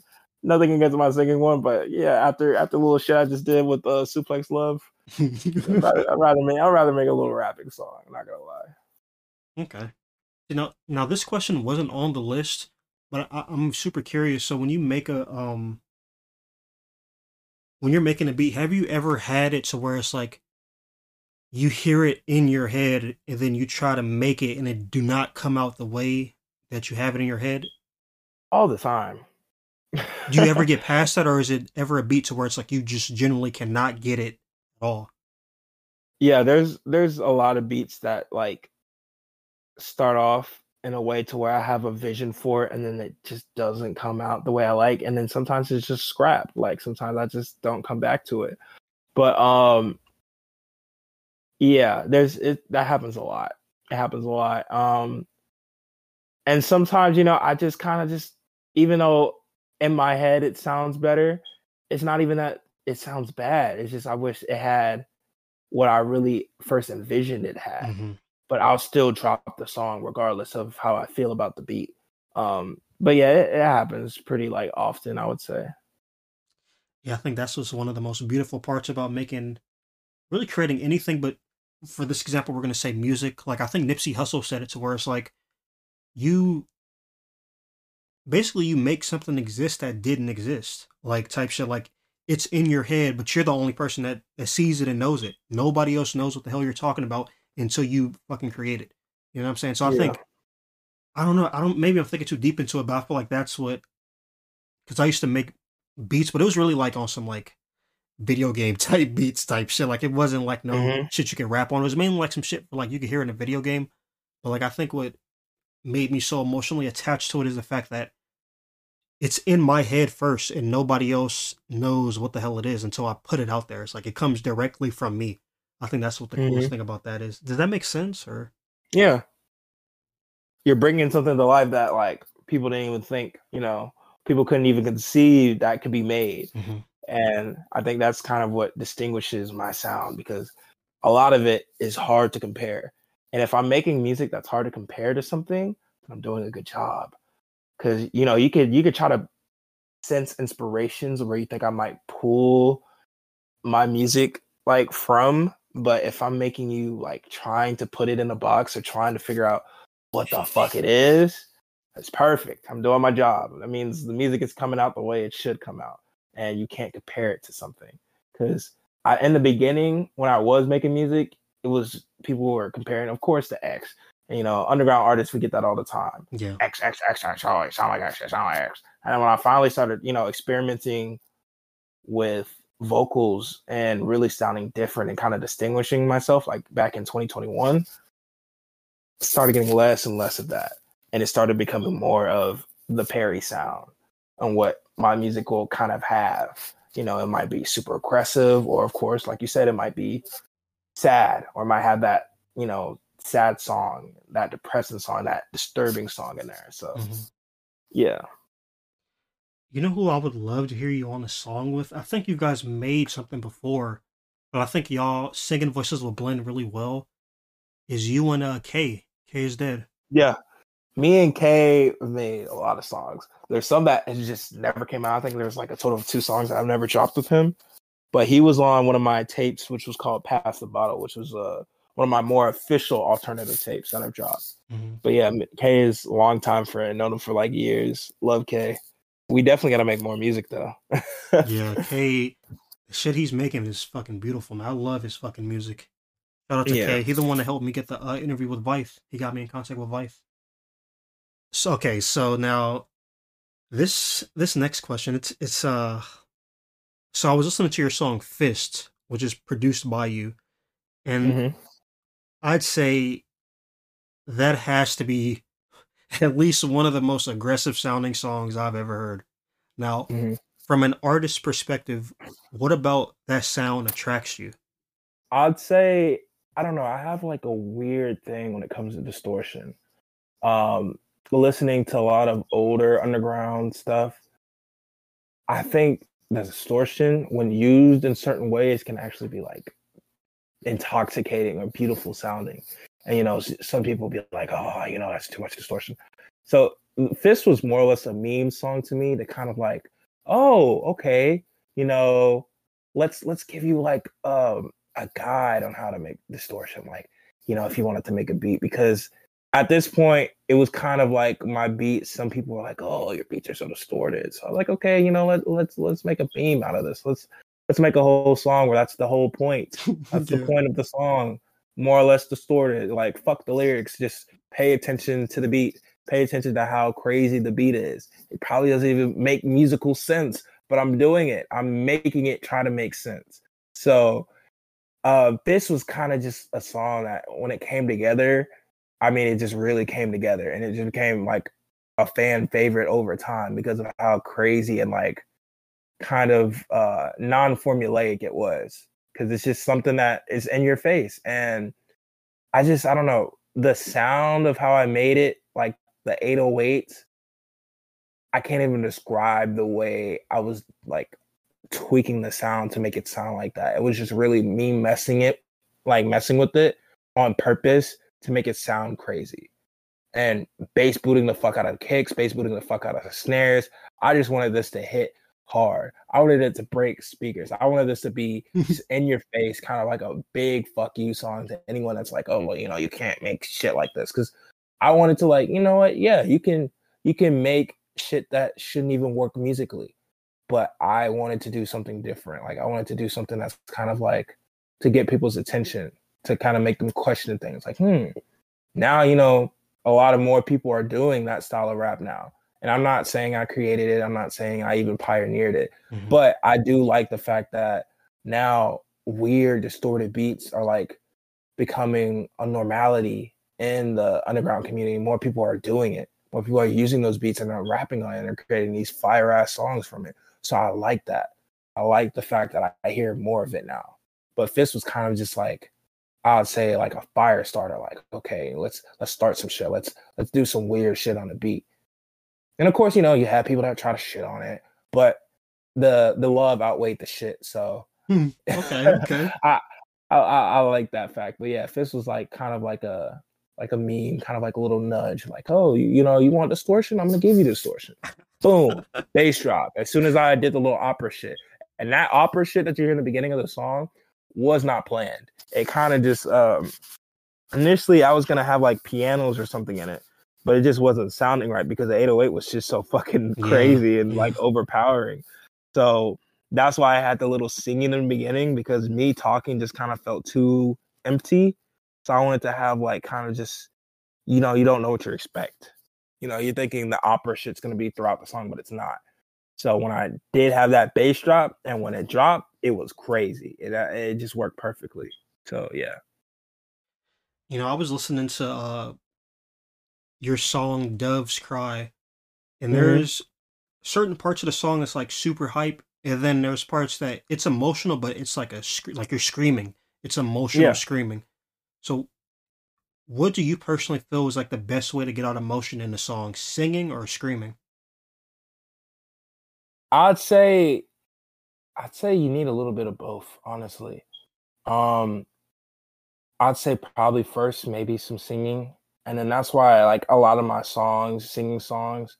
Rarely, now I'm starting to do it more, but I'll have some screaming parts layered over the singing stuff, because I feel like when you're singing it, you can feel that emotion, right? But when you add that screaming in there, you could really feel that pain. You can feel that frustration. You can really feel that, because sometimes you can't feel all of that within the singing. And also screaming, sometimes it feels really good to kind of release that emotion, release that stress, release that anger, release all that tension. And I feel like if you have both of them, and if you're using both of them in a good way, like correctly, and you're able to like fuse them together, I feel like that's really like the best way to like really encapture how you're feeling. But if I really had to put one on a pedestal, I'd say maybe screaming. I'd say, because screaming has that like outlying effect to where it really like leaves an impression on you. It's something that you pay attention. When someone's yelling in a room, usually your senses are up. You're like, oh, who's yelling? Like your attention is there. More or less, singing can kind of get your attention might not be there all the time.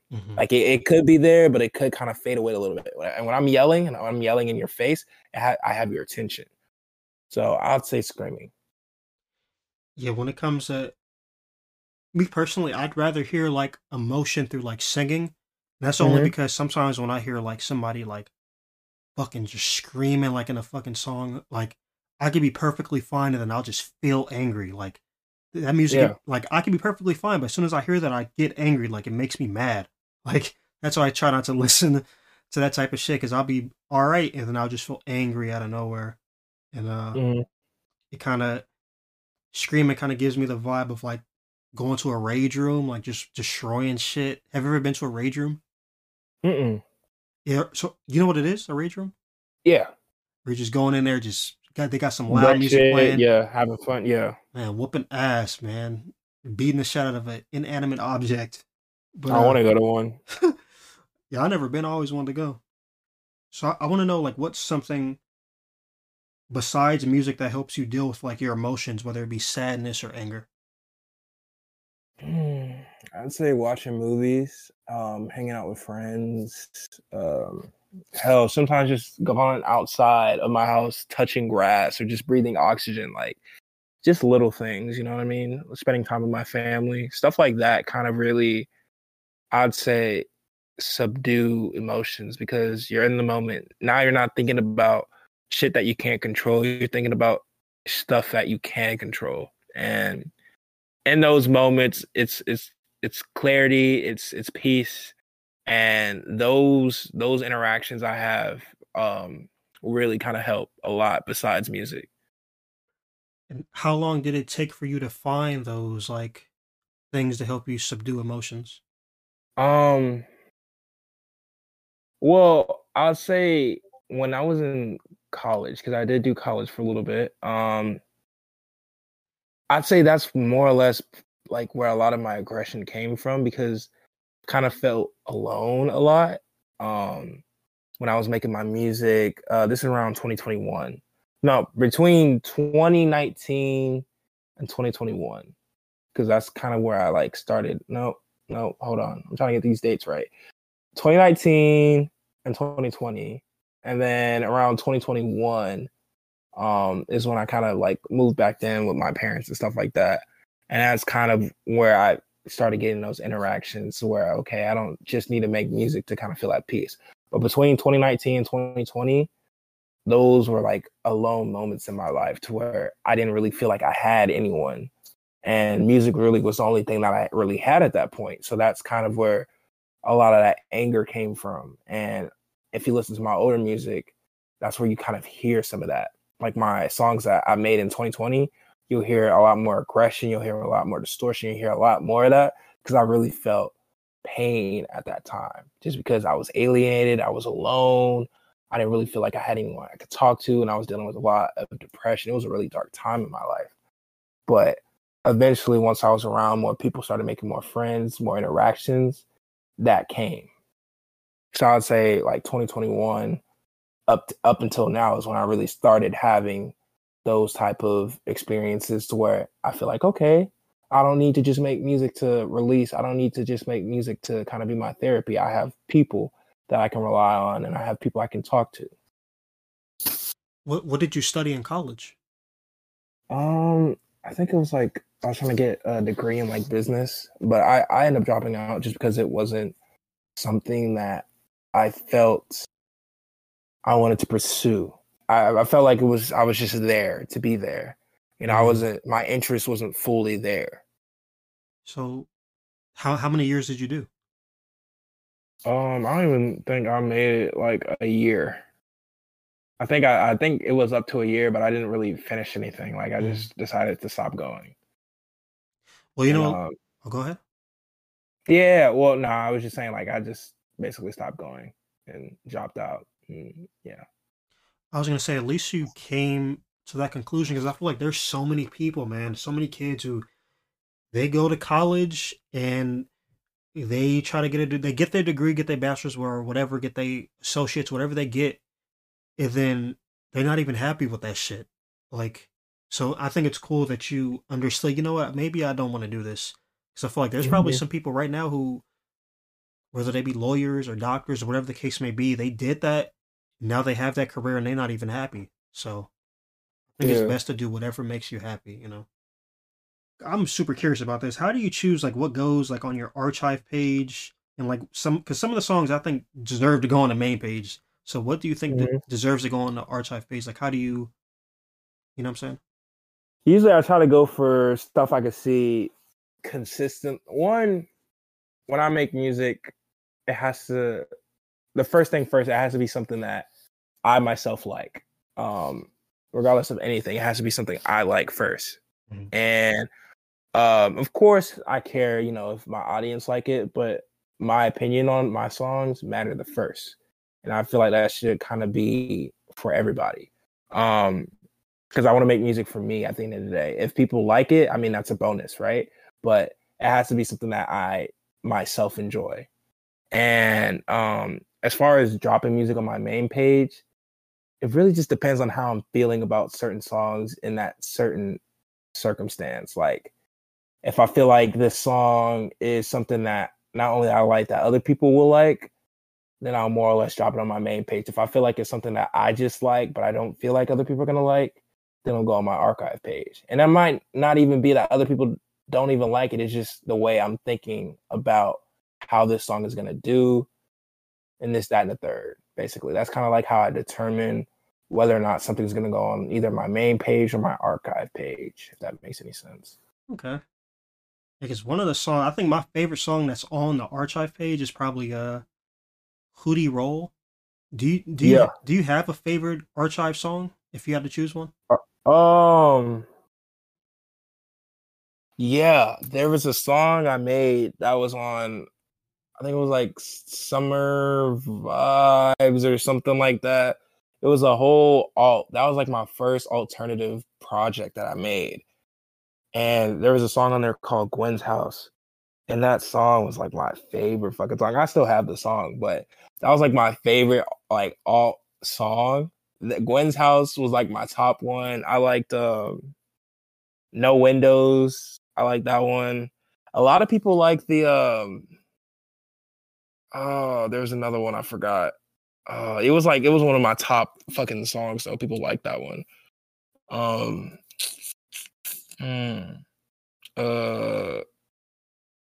Let Off Steam, I like that one. And as far as like my newer ones, I like Ball Gag. I like this is on the Static Selection page. I like Ball Gag. I like Maria for a Night, Misery, Grinch. I don't know. I have a lot of favorites. So would you ever consider putting those on the main page, like your favorites, or no? Well, since I already dropped it on my archive page, probably not. Okay. But you never know. Maybe in the future, I might just say fuck it and just do it.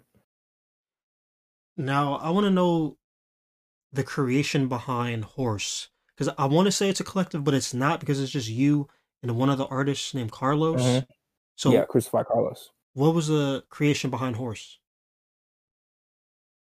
So this was, so basically what happened was me and Carlos, like, I think, I don't know how long, I think it's been like 2 years or something, but me and Carlos, we like always made hard shit every now and then together. And when I started doing my alternative, I noticed he liked it. And I don't know, I wanted to do my alternative with like someone else. Like I wanted to have somebody feature on it. And he just so happened to be someone that I didn't initially think of trying to put him on a song. But because me and him already made songs together, I was like, you know what, he might be able to, match the energy or match the vibe of the song. Because that was like kind of my fear of trying to put someone on a song that I made. Because it's like, oh, can they match the vibe? Can they like make it sound good too, Mm-hmm. So when he hopped on, the first song that I think me and him did was Call Me When You're Lonely. That was the first song we did. And at first I made that as an open, and I was planning on dropping that on my main page. But then of course, I got into my overthinking shit and I was like, oh, I don't know. So he wanted a song to drop. So I made it an open for him, and he ended up dropping that song. So we did that song. Then shortly after that, I don't think we did anything for a while. And that song was like getting popular, like this. And I was still making alternative music, of course. So then the next song we did was Fornication. And then after that, Fornication, when we did that song, people really liked that song. They were like, damn, you and him need to keep making shit. And I thought to myself, I was like, damn, you're right. Like me and him do need to keep making those type of songs. So I remember I was at work and I was thinking of like some type of group name. And initially I wanted to name us Thumb. Like, I don't know why. Like, like on your finger, thumb. Yeah. Like that's what I wanted to name us. But I looked it up, of course. With every name I want to like figure out, like, okay, does this band name already exist? And of course, there was already a metal band by the name of Thumb. Bro. So I was like, fuck. Yeah. So then I was gonna do Heroin Horse. I don't know why. I just like weird names. I was gonna do that. And then I was like, I don't know about Heroin Horse. There wasn't any band, I think, with that name. But of course, it didn't work out. I didn't want to have that name. And then, of course, I wanted Horse. And then I was like, okay, I feel like that's too generic. I feel like there's a band, of course, called Horse. And there was literally a name of a band called a band named Horse. So, I couldn't do that. So then eventually I was like, what if I just, because I wanted Horse. I wanted that name. I was like, what if I can flip that? So, of course, you have the other version of Horse, which is when you're describing, I guess, like the cracking of your voice or a harsh sounding vocal is hoarse, right? So if someone's like, oh, I'm sorry, my voice is a little hoarse, or that song, the artist, his voice is hoarse. And I feel like because I've screamed so much, some of my vocals can kind of come off hoarse. They're not, I wouldn't say my vocals are perfect, but they're definitely unique. So I feel like that kind of fit more or less our music style, because me and him more or less do more harder shit anyway. So I feel like us singing, not only it being harsh in our vocals, but more or less harsh like in the way, I guess the how do I describe it? Like the way the vibe of the song is, like it's harsh, like it's sad. So that's kind of where Horse kind of banded. And it's funny because I had all this like planning out in my head. And when I finally told him, I was like, okay, you down? And he was just on board. So I created the SoundCloud, got us kind of started. Some people were confused. They're like, is Horse like is it like a collective? Is it like what is it? And I told him it's a group. So me and him, it's just one. It's one thing. We're one unit, which is Horse. And it's more or less like depression pop. I would describe it as a genre. It's alternative depression pop, because our music kind of has a sadder feeling to it. And it's a little side project that me and him have. It's not something that I mostly focus on, but I think we might drop soon. I don't know when we're gonna drop, but that's kind of how Horse kind of like came together. Me and him really enjoyed making singing songs together, so we just decided, hey, why don't we just do it as just one like group and just call it Horse, and it worked out perfect. So, do you ever get worried like when you're like, because you make a lot of screaming music, do you ever get worried that you may like have troubles with your voice when you get older, or? I mean, yeah, that comes with it. I mean, there's been times where I've like completely like fucked up my voice. So, but of course, it heals over time. But yeah, of course, I have those worries from time to time. Yeah, that's my first time asking an artist that makes like screaming music, that I always wondered, like, I wonder if they be like worried if they gonna fuck up their voice. Yeah. So how did you meet Carlos? I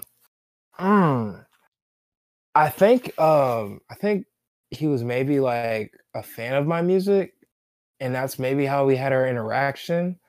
It's been a while, so I could be wrong on that, but I'm pretty sure that's kind of like how that kind of happened. And then of course just talking with him, like DMing him, having little conversations, and then of course I checked out his music. I was really a fan of his music too. So me and him kind of just came together and we just started making music. So it was really on the internet, for real. Like I think he is based out of Texas, if I believe. So that's kind of how that whole interaction like came together. Okay. So was there ever like talks of adding Carlos to NLM, or is he like NLM by association type of thing, or? He is not. He is in his own collective, which is I think Lore. I think that's the collective. But there wasn't, because NLM hasn't really recruited anybody new. As far as our current roster, we are looking for producers, but as far as artists, like just in general, we weren't really considering even adding any more artists to our like roster. Okay, so you're saying there was no talks of him joining NLM. Mm-mm. Okay. So what type of producers are you guys looking for? Someone that can like complement our sound, I would say. It kind of, I don't really know, because the way my music is set up and the way it kind of is, I have my own personal taste as far as beats go. So me personally, I like more distorted beats. Sometimes they like more sample based beats, or something more fast paced, or sometimes something more slow paced. So just some hard beats for real that like complements our sound. That's something that fits, I would say, our sound is like the type of producers we're looking for. Me, I don't really need any producers. I am my own producer, but for them, because they don't really make beats like that, they are looking for someone that can kind of like help us, you know what I mean? Like help us progress our sound, basically. Okay. So when it comes to Static Selection, like what is it what is it just like a side page, or because it says it's not a collective, not a group, we just post music. Yeah. So I see. Okay. Initially, Static Selection, which I guess it kind of still is, I just haven't really been on my shit. Like Static Selection was really supposed to be a page to where I just showcase other people in the SoundCloud that I feel like don't get enough attention. So that's what the purpose of that page was. Like, I wanted to, highlight like people like Crucify Carlos or people like Deathhead, like other artists I feel like weren't getting enough attention. I wanted to kind of post and, kind of edit or DJ, their songs and like upload it to the Static Selection page, because it was supposed to be like a whole big brand thing that I kind of had going on.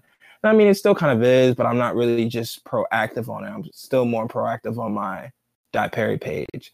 But yeah, that's initially kind of what it was supposed to be, like just a page to kind of just upload music in the underground, like upload people in the underground. And yeah, that was like the vision, I guess, for the Static Selection page. Now it's really kind of like my archive page now, since I don't have one, since it got clapped. So that's kind of what I've been using it more or less for. But yeah, that's kind of what Static Selection is for. It'd be cool if you could turn Static Selection into like a playlist on Spotify. That would be cool. Yeah, no, that would be fire. So, but you said so. There's still an archive page of you up though. So is that like not run by you? No, it's not. It's a fan made archive page, and I think they started theirs like after my shit got deleted. So they started theirs up to like, I guess, try to like bring back some songs out that I guess people would like to hear. So yeah, I'm not sure who runs it. I'm not against the page or anything. I actually liked one of the songs on there because I had Hootie Roll in there and I didn't have to re-upload Hootie Roll. So yeah, it's not ran by me at all. Okay, I'm not sure who runs it. That's interesting. So I kind of want to know, like, and by the way, we're halfway done with the interview for everybody listening. Thank you for everybody sticking in there this long. Also, thank you for Perry for sticking in here, letting me like fucking ask him these questions for this long. I appreciate him for still rocking with me. I want to know, when you make your music, like what is like the main agenda that you try to get off? Like, let's say if all of your songs are one huge story, what do you think would be like the moral of that story? Release. And I mean release because I feel like, and this is more catered, I guess, towards the aggressive side, but that can be used more on the singing side. But I feel like throughout daily life, we're kind of compressing the way we feel. We're supposed to, act a certain way, be a certain way, talk a certain way, dress a certain way. But I feel like in the moment when I'm creating my music, it's expression, right? because you're expressing sometimes frustration, sometimes how you feel, especially the fact that I work like a 9 to 5. So of course I have to deal with people all the time. Sometimes you want to, kind of curse people out, but you can't do that, of course, because then you'll lose a job. Then, I feel like that's just with people in general. You have to answer to some high authority power all the time, or you have to act a certain way so people don't judge you in a certain way. And I feel like when people listen to my music, I want them to kind of let go of any premonitions or anything that they think they're supposed to do or they're supposed to be. I want people to kind of be free when they listen to my music. I want it to be like a release from all the bullshit in life, all the nonsense, all the noise, just a release. They can just listen to it and they can enjoy themselves. Because if they're not enjoying the music I'm creating, then I mean, shit, it is what it is. But I want people to try to enjoy the music I create because I want it to be therapeutic for them. I want them to relax. I want them to get lit. I want them to, if you're sad, come to it. Don't hurt yourself. I want you to listen to the music that I make that's sad. And I want you to kind of release maybe that depression you feel or release all of the guilt or ill will that you feel. I want you to be at peace with yourself by the time the song is done. Yeah. How does your family and friends feel about the music you make? My friends get it. My family doesn't. But they're supportive of it. That's cool. They see like the vision and they see how it's progressing and they see how it affects me. They see how passionate I am about it. So that they do support because they do believe in whatever you're passionate in, you should succeed in it or you should follow it. Follow your dreams, basically is what I'm trying to say. That's what they believe in. And so they kind of they support it. They like the fact that I'm finding something that I like to do and I'm pursuing it. Okay, that's cool. That's cool. I want to know, like, because you said when you were growing up, your parents only basically played gospel music around you, basically. Mm-hmm. So, like, coming from older people who only listen to gospel music, what was like their reaction when they heard like your aggressive shit? Throw it off. Really? Yeah, they were like, are you okay? No, Oh, yeah. Of course I'm not okay. But it was definitely like alarming.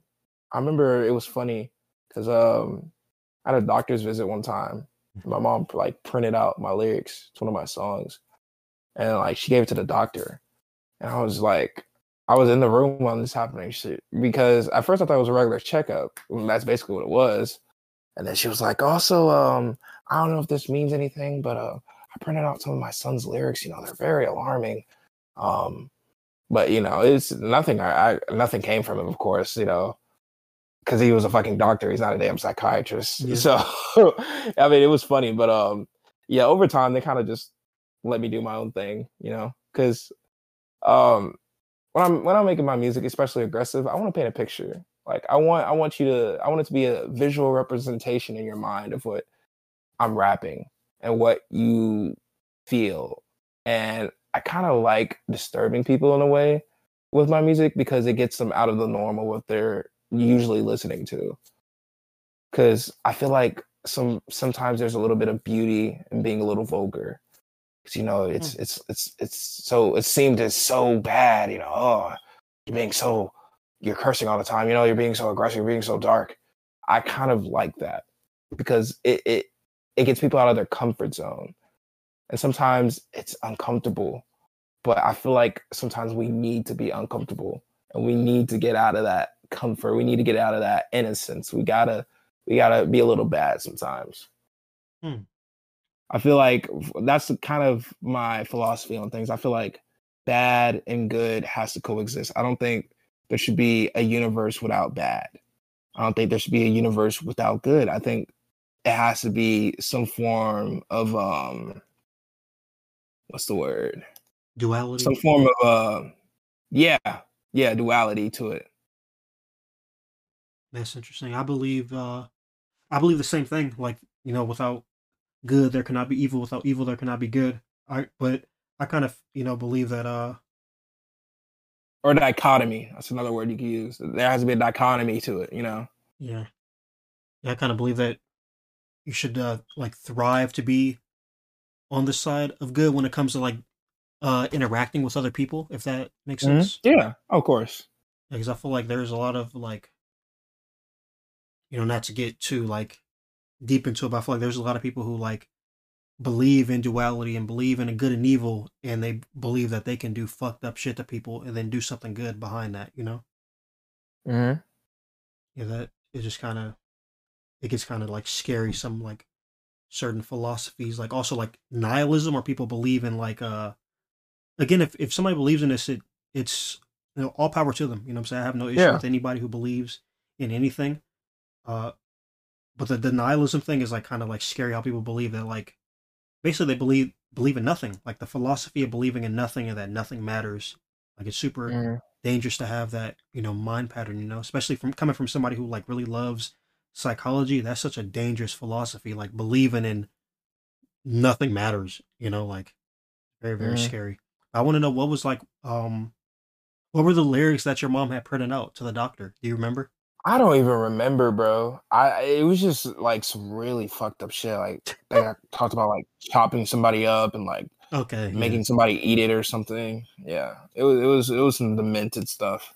Yeah, from a parent's perspective, yeah, I'd be tripping too. I ain't gonna lie. Like, what the hell? Are you okay? Yeah, yeah, yeah.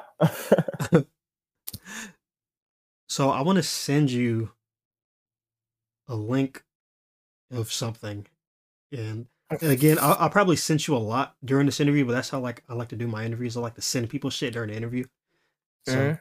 I want to send you a link to this, and just let me know like what you think about it. Okay. So how do you feel about that? Um, it's crazy because this song is like it it's a song that I didn't initially like. I dropped it. I actually planned on dropping this song on my main page, but I never got to. Um, I don't even know if I ever got to release the song in general. The song actually got leaked. No way. Uh, yeah, no. The song got leaked.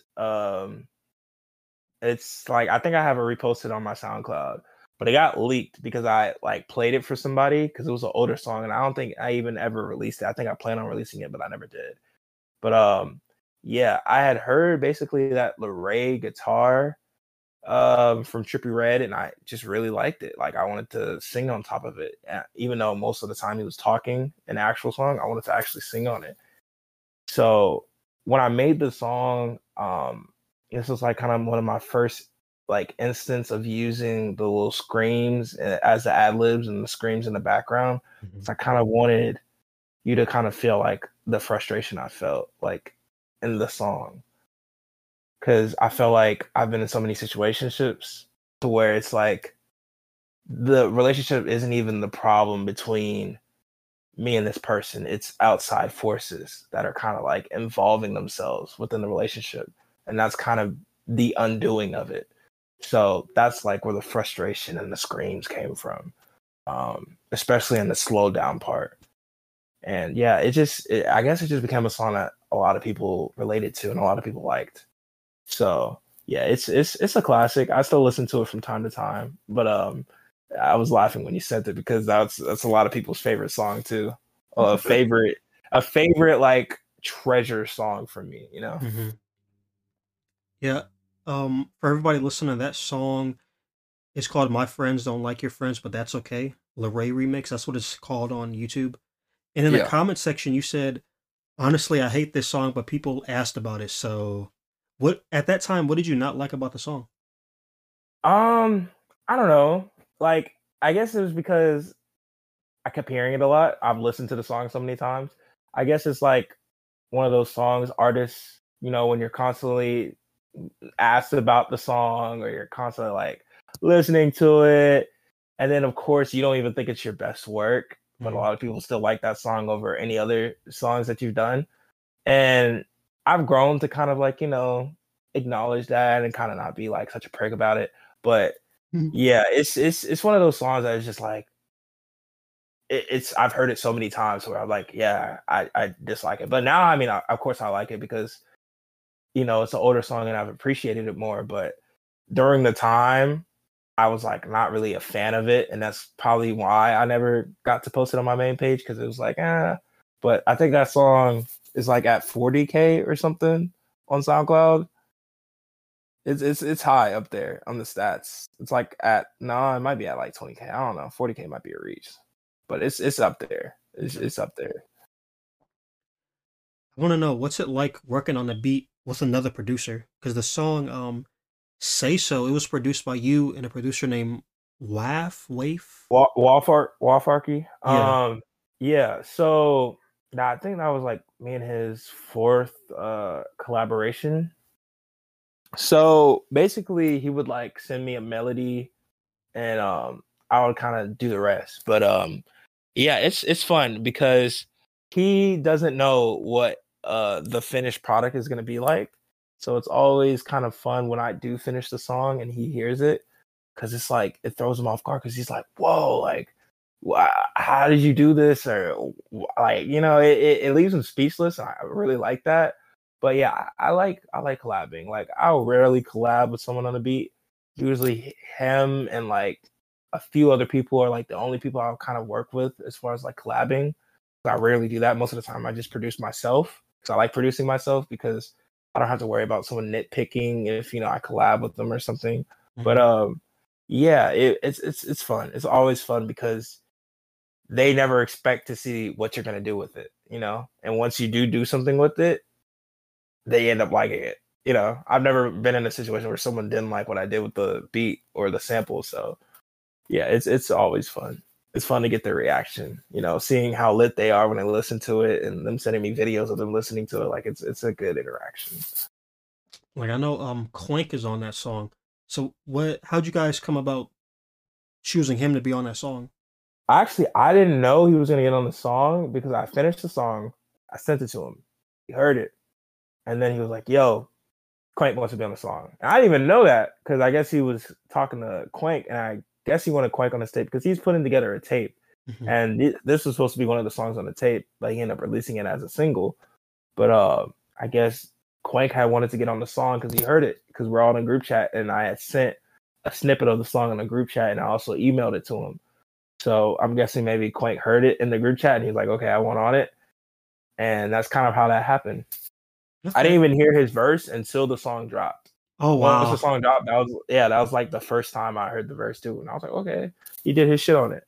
So how did you? Yeah, that's kind of how that happened. You said, huh? How did you meet Quink? Oh, okay. So I met Quink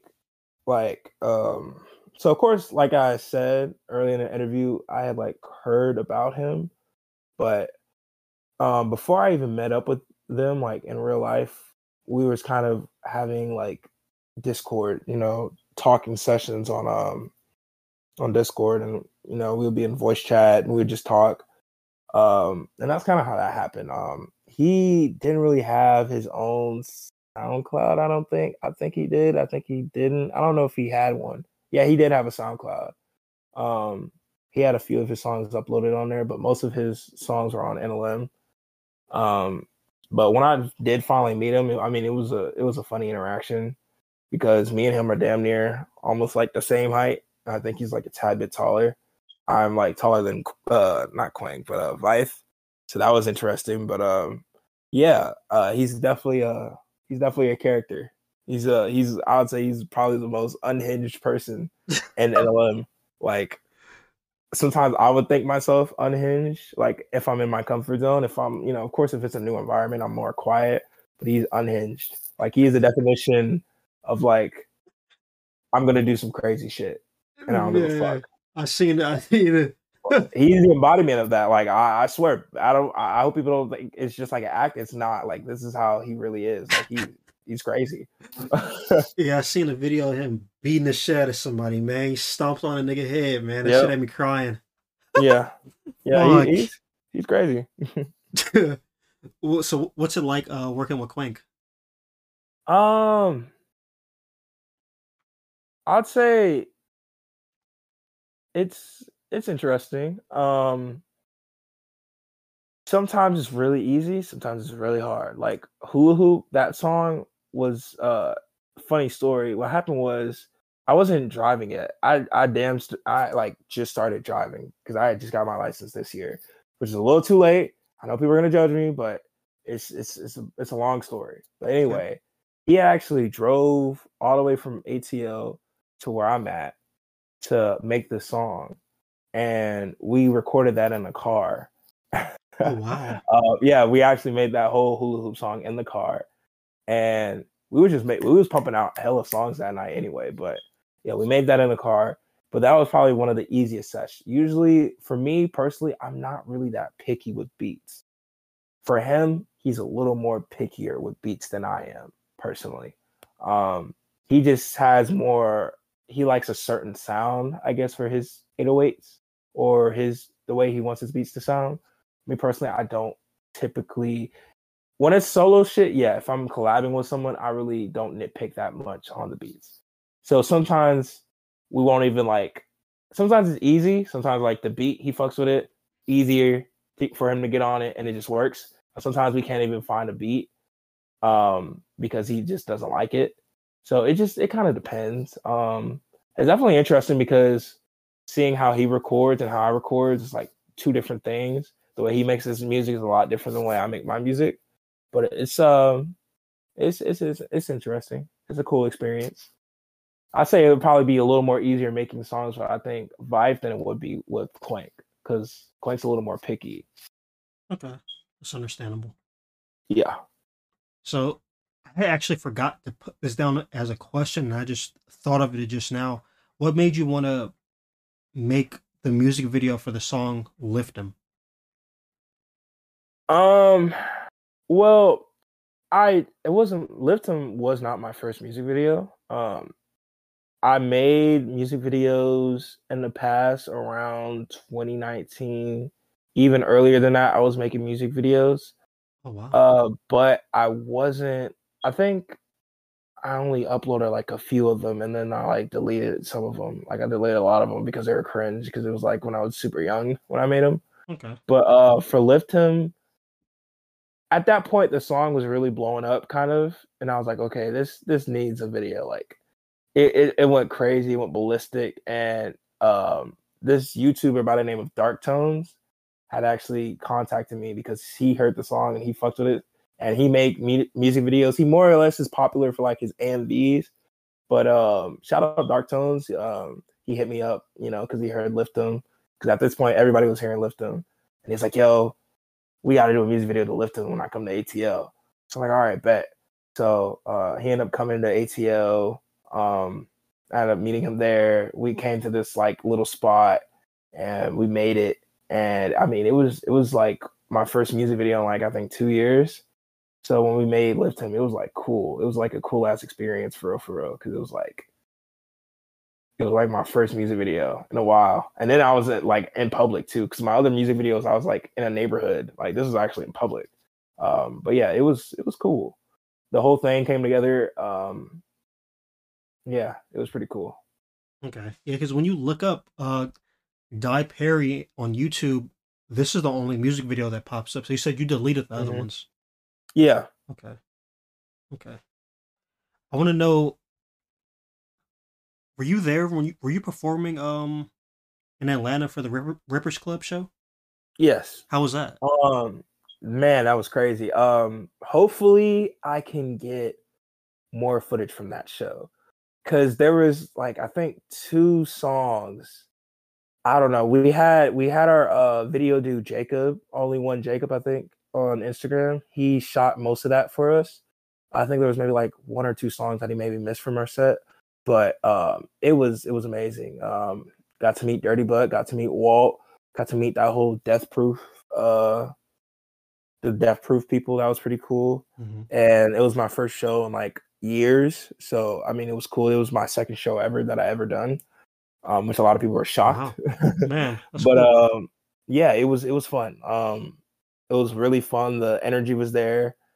Of course, I was nervous, but I mean, I still went out, showed out, and I forgot how tiring also performing was, because when I performed that, oh my god, Like I was tired after like the third song, I was pretty fucking tired. So I had to knock myself into it. I was like, okay, come on. Like Perry, you can't be no bitch. Let's keep going. So I kept doing the shit, kept doing it. I had a blast. It smelled like weed and must in there, which is, your typical underground show is gonna smell like that. Like as soon as we walked in, we smelled like straight weed. And then, it was also cool because I figured out that I was a lot more known because I have an issue with like, I guess I don't think I'm that big, if that makes any sense, of an artist. But people keep telling me I'm like huge, and me personally, I just don't think I'm that big of an artist. But when I was there, I ended up meeting like a few people that I guess recognized me. Like as soon as me, Quank, and Rehab walked in, people were like, "Oh shit, it's Quank, it's Perry." And I was like, "Damn, people know me. Like that's fucking cool as hell." So I dapped up a few people that knew me, and another dude that was there, he had listened to a song that I did with an artist named Simtex. I think it was on Static Selection. It was called Brock. So he knew that song, and it was cool. It was just the whole environment was cool. People were turned, they were lit, the energy was there, so it was fun. That shit makes me want to do more shows. So hopefully in the future, this year, I can get more shows lined up. Yeah, for sure. I'm looking forward to seeing NLM doing more shows. I think that'd be super cool. Hell yeah! And as far as NLM, they have done a lot more shows. That's you could probably see on YouTube, like New York. I think they did one in North Carolina. They've done a lot of more shows. That was like I think my first time actually performing with them. Well, as a group. Well, it was really just me and Quank. Vife unfortunately couldn't make that show due to like family issues and stuff like that. Yeah. But it was like my first time actually performing with NLM, I guess you could say. Okay. Well, so what do you think is like your favorite part about performing? Just the reaction you can get from the crowd. Like, I mean, especially, if people know your lyrics too and they recite it, I mean, that's really cool. But it's just fun, really like kind of, I don't know, when I'm performing, I just feel like I am a vessel and the music is like kind of the guide. Like the music is something that is guiding me. So I'm just going with the flow. I'm kind of embodying my music when I'm performing. So I really like that aspect of it, to where you're kind of like, you made your song, you did everything. Now you just got to perform it. So I become the music essentially when I perform. So if it's lit, you're going to see me jumping up and down. If it's sad, you're going to see me like in my feels. Like it's a really intimate type of setting. And a lot of people don't think that. They think you're just, getting on stage. I mean, it takes a lot to get on a stage, especially in front of a whole bunch of people, to even perform, And one thing that I do when I perform, I don't really look at people in the crowd. I kind of just, I don't know. I don't even know what I'm looking at, but I'm not looking at people, if that makes sense. I'm kind of just in the moment and kind of embodying that and just like going crazy and getting lit and moving around a lot. I try not to stand in one place, because then if I'm standing in one place, I'm looking at something. So I'm always constantly moving. Yeah, in the show, that's what I was constantly doing.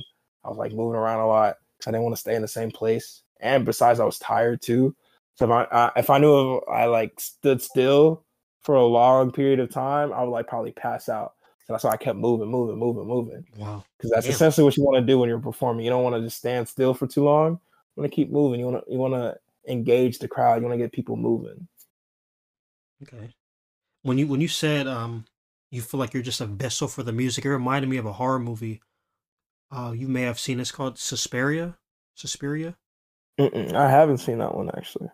Okay, so I watched the remake. Well, I think it's on Prime Video. I genuinely like the remake. A lot of people don't like it, but the original, it's like from the 70s. I think it's a super dope movie. I think you should. I'll probably send you a link of it. It's super cool. I think you should check it out. But so I'm gonna send you. This is the last thing I'm gonna send you, and I want you to describe to the people what I just sent you on Instagram. Okay.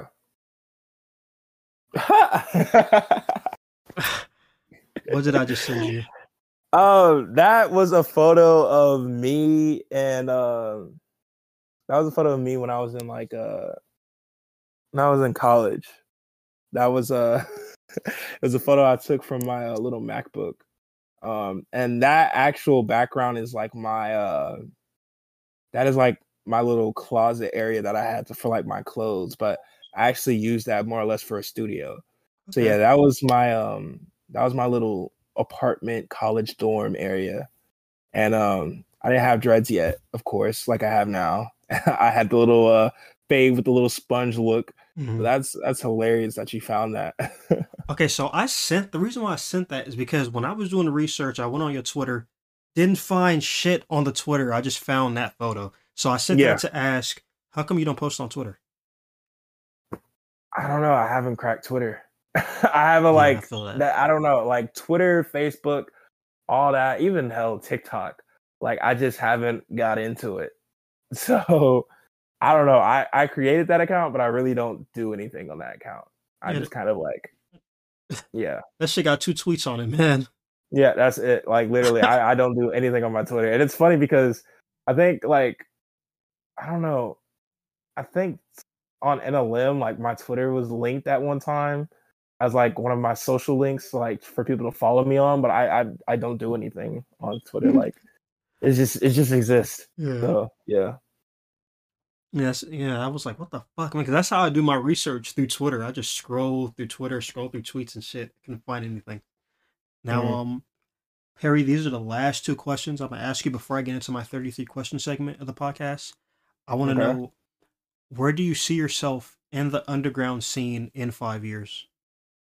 Hopefully, within 5 years, by that time, I will have a good fan base, a good, consistent cult-like fan base, and I'll be financially stable. And hopefully, by that time, I'm being heard everywhere around the world. Everybody knows my music. Everybody knows the name. Everybody knows the brand, which is the iParody. So hopefully, by that time, I'm already a pretty established artist.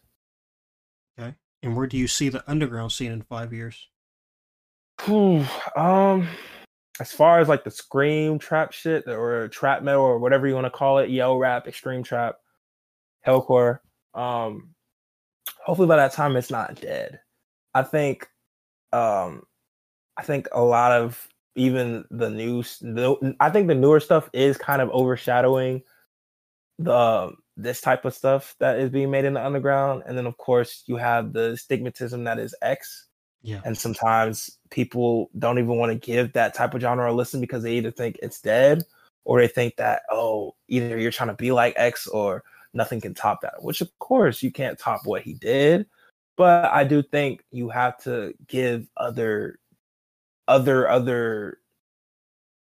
music like that a chance. Mm-hmm. I feel like you have to give that type of style of music a chance. So hopefully it's doing pretty good. Hopefully it expands. Hopefully it becomes more diverse, more creative. Yeah. It's crazy. I asked a lot of underground artists that question, and you were the only person to answer that in an extremely somewhat positive way. A lot of people, it's like it's like a hint of negativity with their answer, like, well, shit, I don't know where this is going to be. People probably going to sound the same or sound like each other. You were the first person to actually have like more positive outlook on that question. I find that interesting. Yeah. The last question I want to ask you is, if you could change anything about the underground scene, what would you change? Drama. There is so much drama in the underground scene. It is ridiculous. And I feel like there's been so much unnecessary beef, unnecessary drama when everybody has the goal of wanting to succeed, right? Yeah. And I feel like it's just little petty shit, whether it's about females or clout or ego. It's just shit that shouldn't even really be a problem becomes a problem. And it's stupid. Like, I feel like at the end of the day, we all want to succeed in this music shit. So that should be the focus. The drama shit is not growing. Like, it's not helping you. It's not benefiting you. So why are you doing it? I don't personally care if people don't like my music, because I know there's people that do like my music. And I do feel the fact that if people don't like my music, it's perfectly fine. You know what I'm saying? That's just your opinion. You don't like it, that's on you. You don't have to like it. I'm not forcing you to listen to my music. But I do feel like sometimes it becomes like people just dicky. You know what I mean? Like they Yeah. hate just to be hating. Like, and a lot of people that have hated on me have been fans of me. So it's been a crazy like little shit that I've seen, but I try not to like let little shit like that bother me. That's why at this point, like, I don't beef with anybody. I kind of stay in my own lane. But it's just the drama shit is just childish as fuck. Like, half of these motherfuckers is getting old as hell anyway. Too old to be drama and beefing over Oh bitches. God. So it's just like, it's crazy that unfortunately you have to deal with stupid petty shit. But I'm just saying the drama shit is played out, bro. We all want to make music. We all want to do good on music. Focus on the music. That's one thing I wish I could change in underground. Like the ego shit, stop. Like, just stop it, bro. Just focus on your own shit, bro. If you don't like somebody's music, fine. Fuck it. Don't like it. Continue on doing what you're on. Like, continue doing what you're gonna do, right? But sitting there dick eating is like, it's just dragging the shit. So just no drama. I just wish the underground was less drama and more music, honestly. Yeah, man. One thing they tell everybody as kids, man, if you don't have nothing nice to say, do not say it at all, basically. You know what I'm saying? Yeah. Unfortunately, people don't want to, do that shit, but it's whatever. I mean, hopefully, because I say this in a lot of my interviews, as an interviewer, hopefully I could, I don't know, like bring shit together, I guess. I don't know if that's even possible as an interviewer, but I would love to attempt to do that. I think that would be cool. That would be fire. But, so for everybody listening, this is the very, very last segment of my podcast called 33 Questions, where I ask the guests 33 random questions and they have to answer it as quickly and as truthfully as possible. Are you ready, Perry? Yeah. Question number 1. NLM Hotline or Novocaine? NLM Hotline. Sweats or jeans? Sweats. Do you like ice cream? Yes. Did you drink water today? No. If you were the president, what would be the first thing you'd make illegal? Tight clothing. If you had to choose death by lethal injection or death by electric chair, which one are you choosing? Lethal injection, definitely. Do you watch anime? Yes, but not consistently. As a child, what cartoon character did you feel connected to? Chowder. When was the last time you bought a pair of shoes? Like a month ago. Without going into detail, is there anything that you've done that was horrible but you don't regret doing? Oh yeah. What was the last video game you've played? It was a first person shooter game. I don't know the name of it though. It was online. Okay. Favorite number? Favorite number? 16. Do you fear anything? Yes. If you had to choose, would you rather use honey or sugar for the rest of your life? Sugar. Get bit by a bird or get bit by a squirrel? Bird. If you were an aquatic animal, would you feel disrespected if someone was swimming in your home? Yeah. What's an exotic pet you wouldn't mind having? A koala. Would you rather be a refrigerator or a deep freezer? Deep freezer. Would you rather be a piece of gum on the bottom of a shoe or a pair of underwear? Pair of underwear. What's the last meal you personally cooked?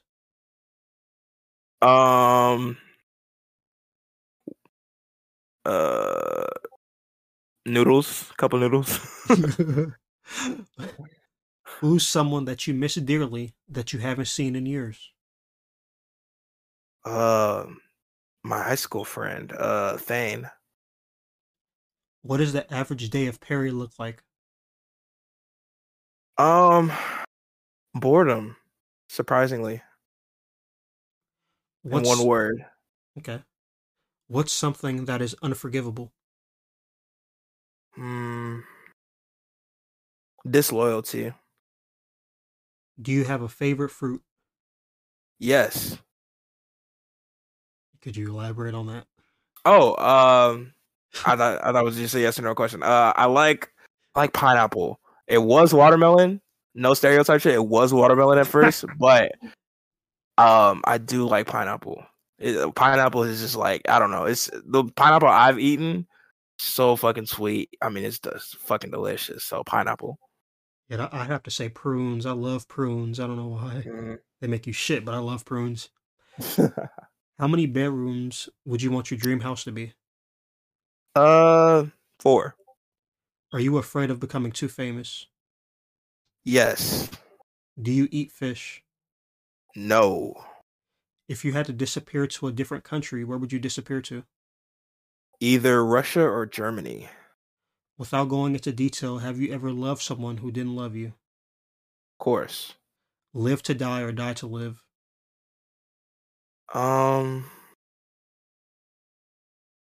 Die to live. If you could give an estimate, how many friends have you had in your entire life, starting from a toddler to now? Maybe like true friends, maybe like 20. Okay. Do you love anyone more than yourself? Yes. Now, for the very last question, hypothetically speaking, if you could be a power couple with any celebrity, who are you choosing? Noah Cyrus. I've been, Really? bro. Okay. Yeah, Noah Cyrus definitely. All fucking day. That was Noah an Cyrus. interesting answer right there. I didn't expect that. That's an interesting answer. Yeah, she's definitely been a little internet crush. Not gonna lie, Noah Cyrus, she got my heart completely. If I ever get famous enough to where she notices me, definitely gonna be somebody I'm gonna try to pursue. Noah Cyrus. I ain't even gonna lie, man. I'm gonna have to go all out, man. I'm gonna have to say Kendall Jenner, man, off the rip. I ain't even gonna lie. I'm gonna For have to go sure. For all out. sure. Oh God, Kendall bad. Kendall bad. Now, for everybody listening, this is the end of the podcast.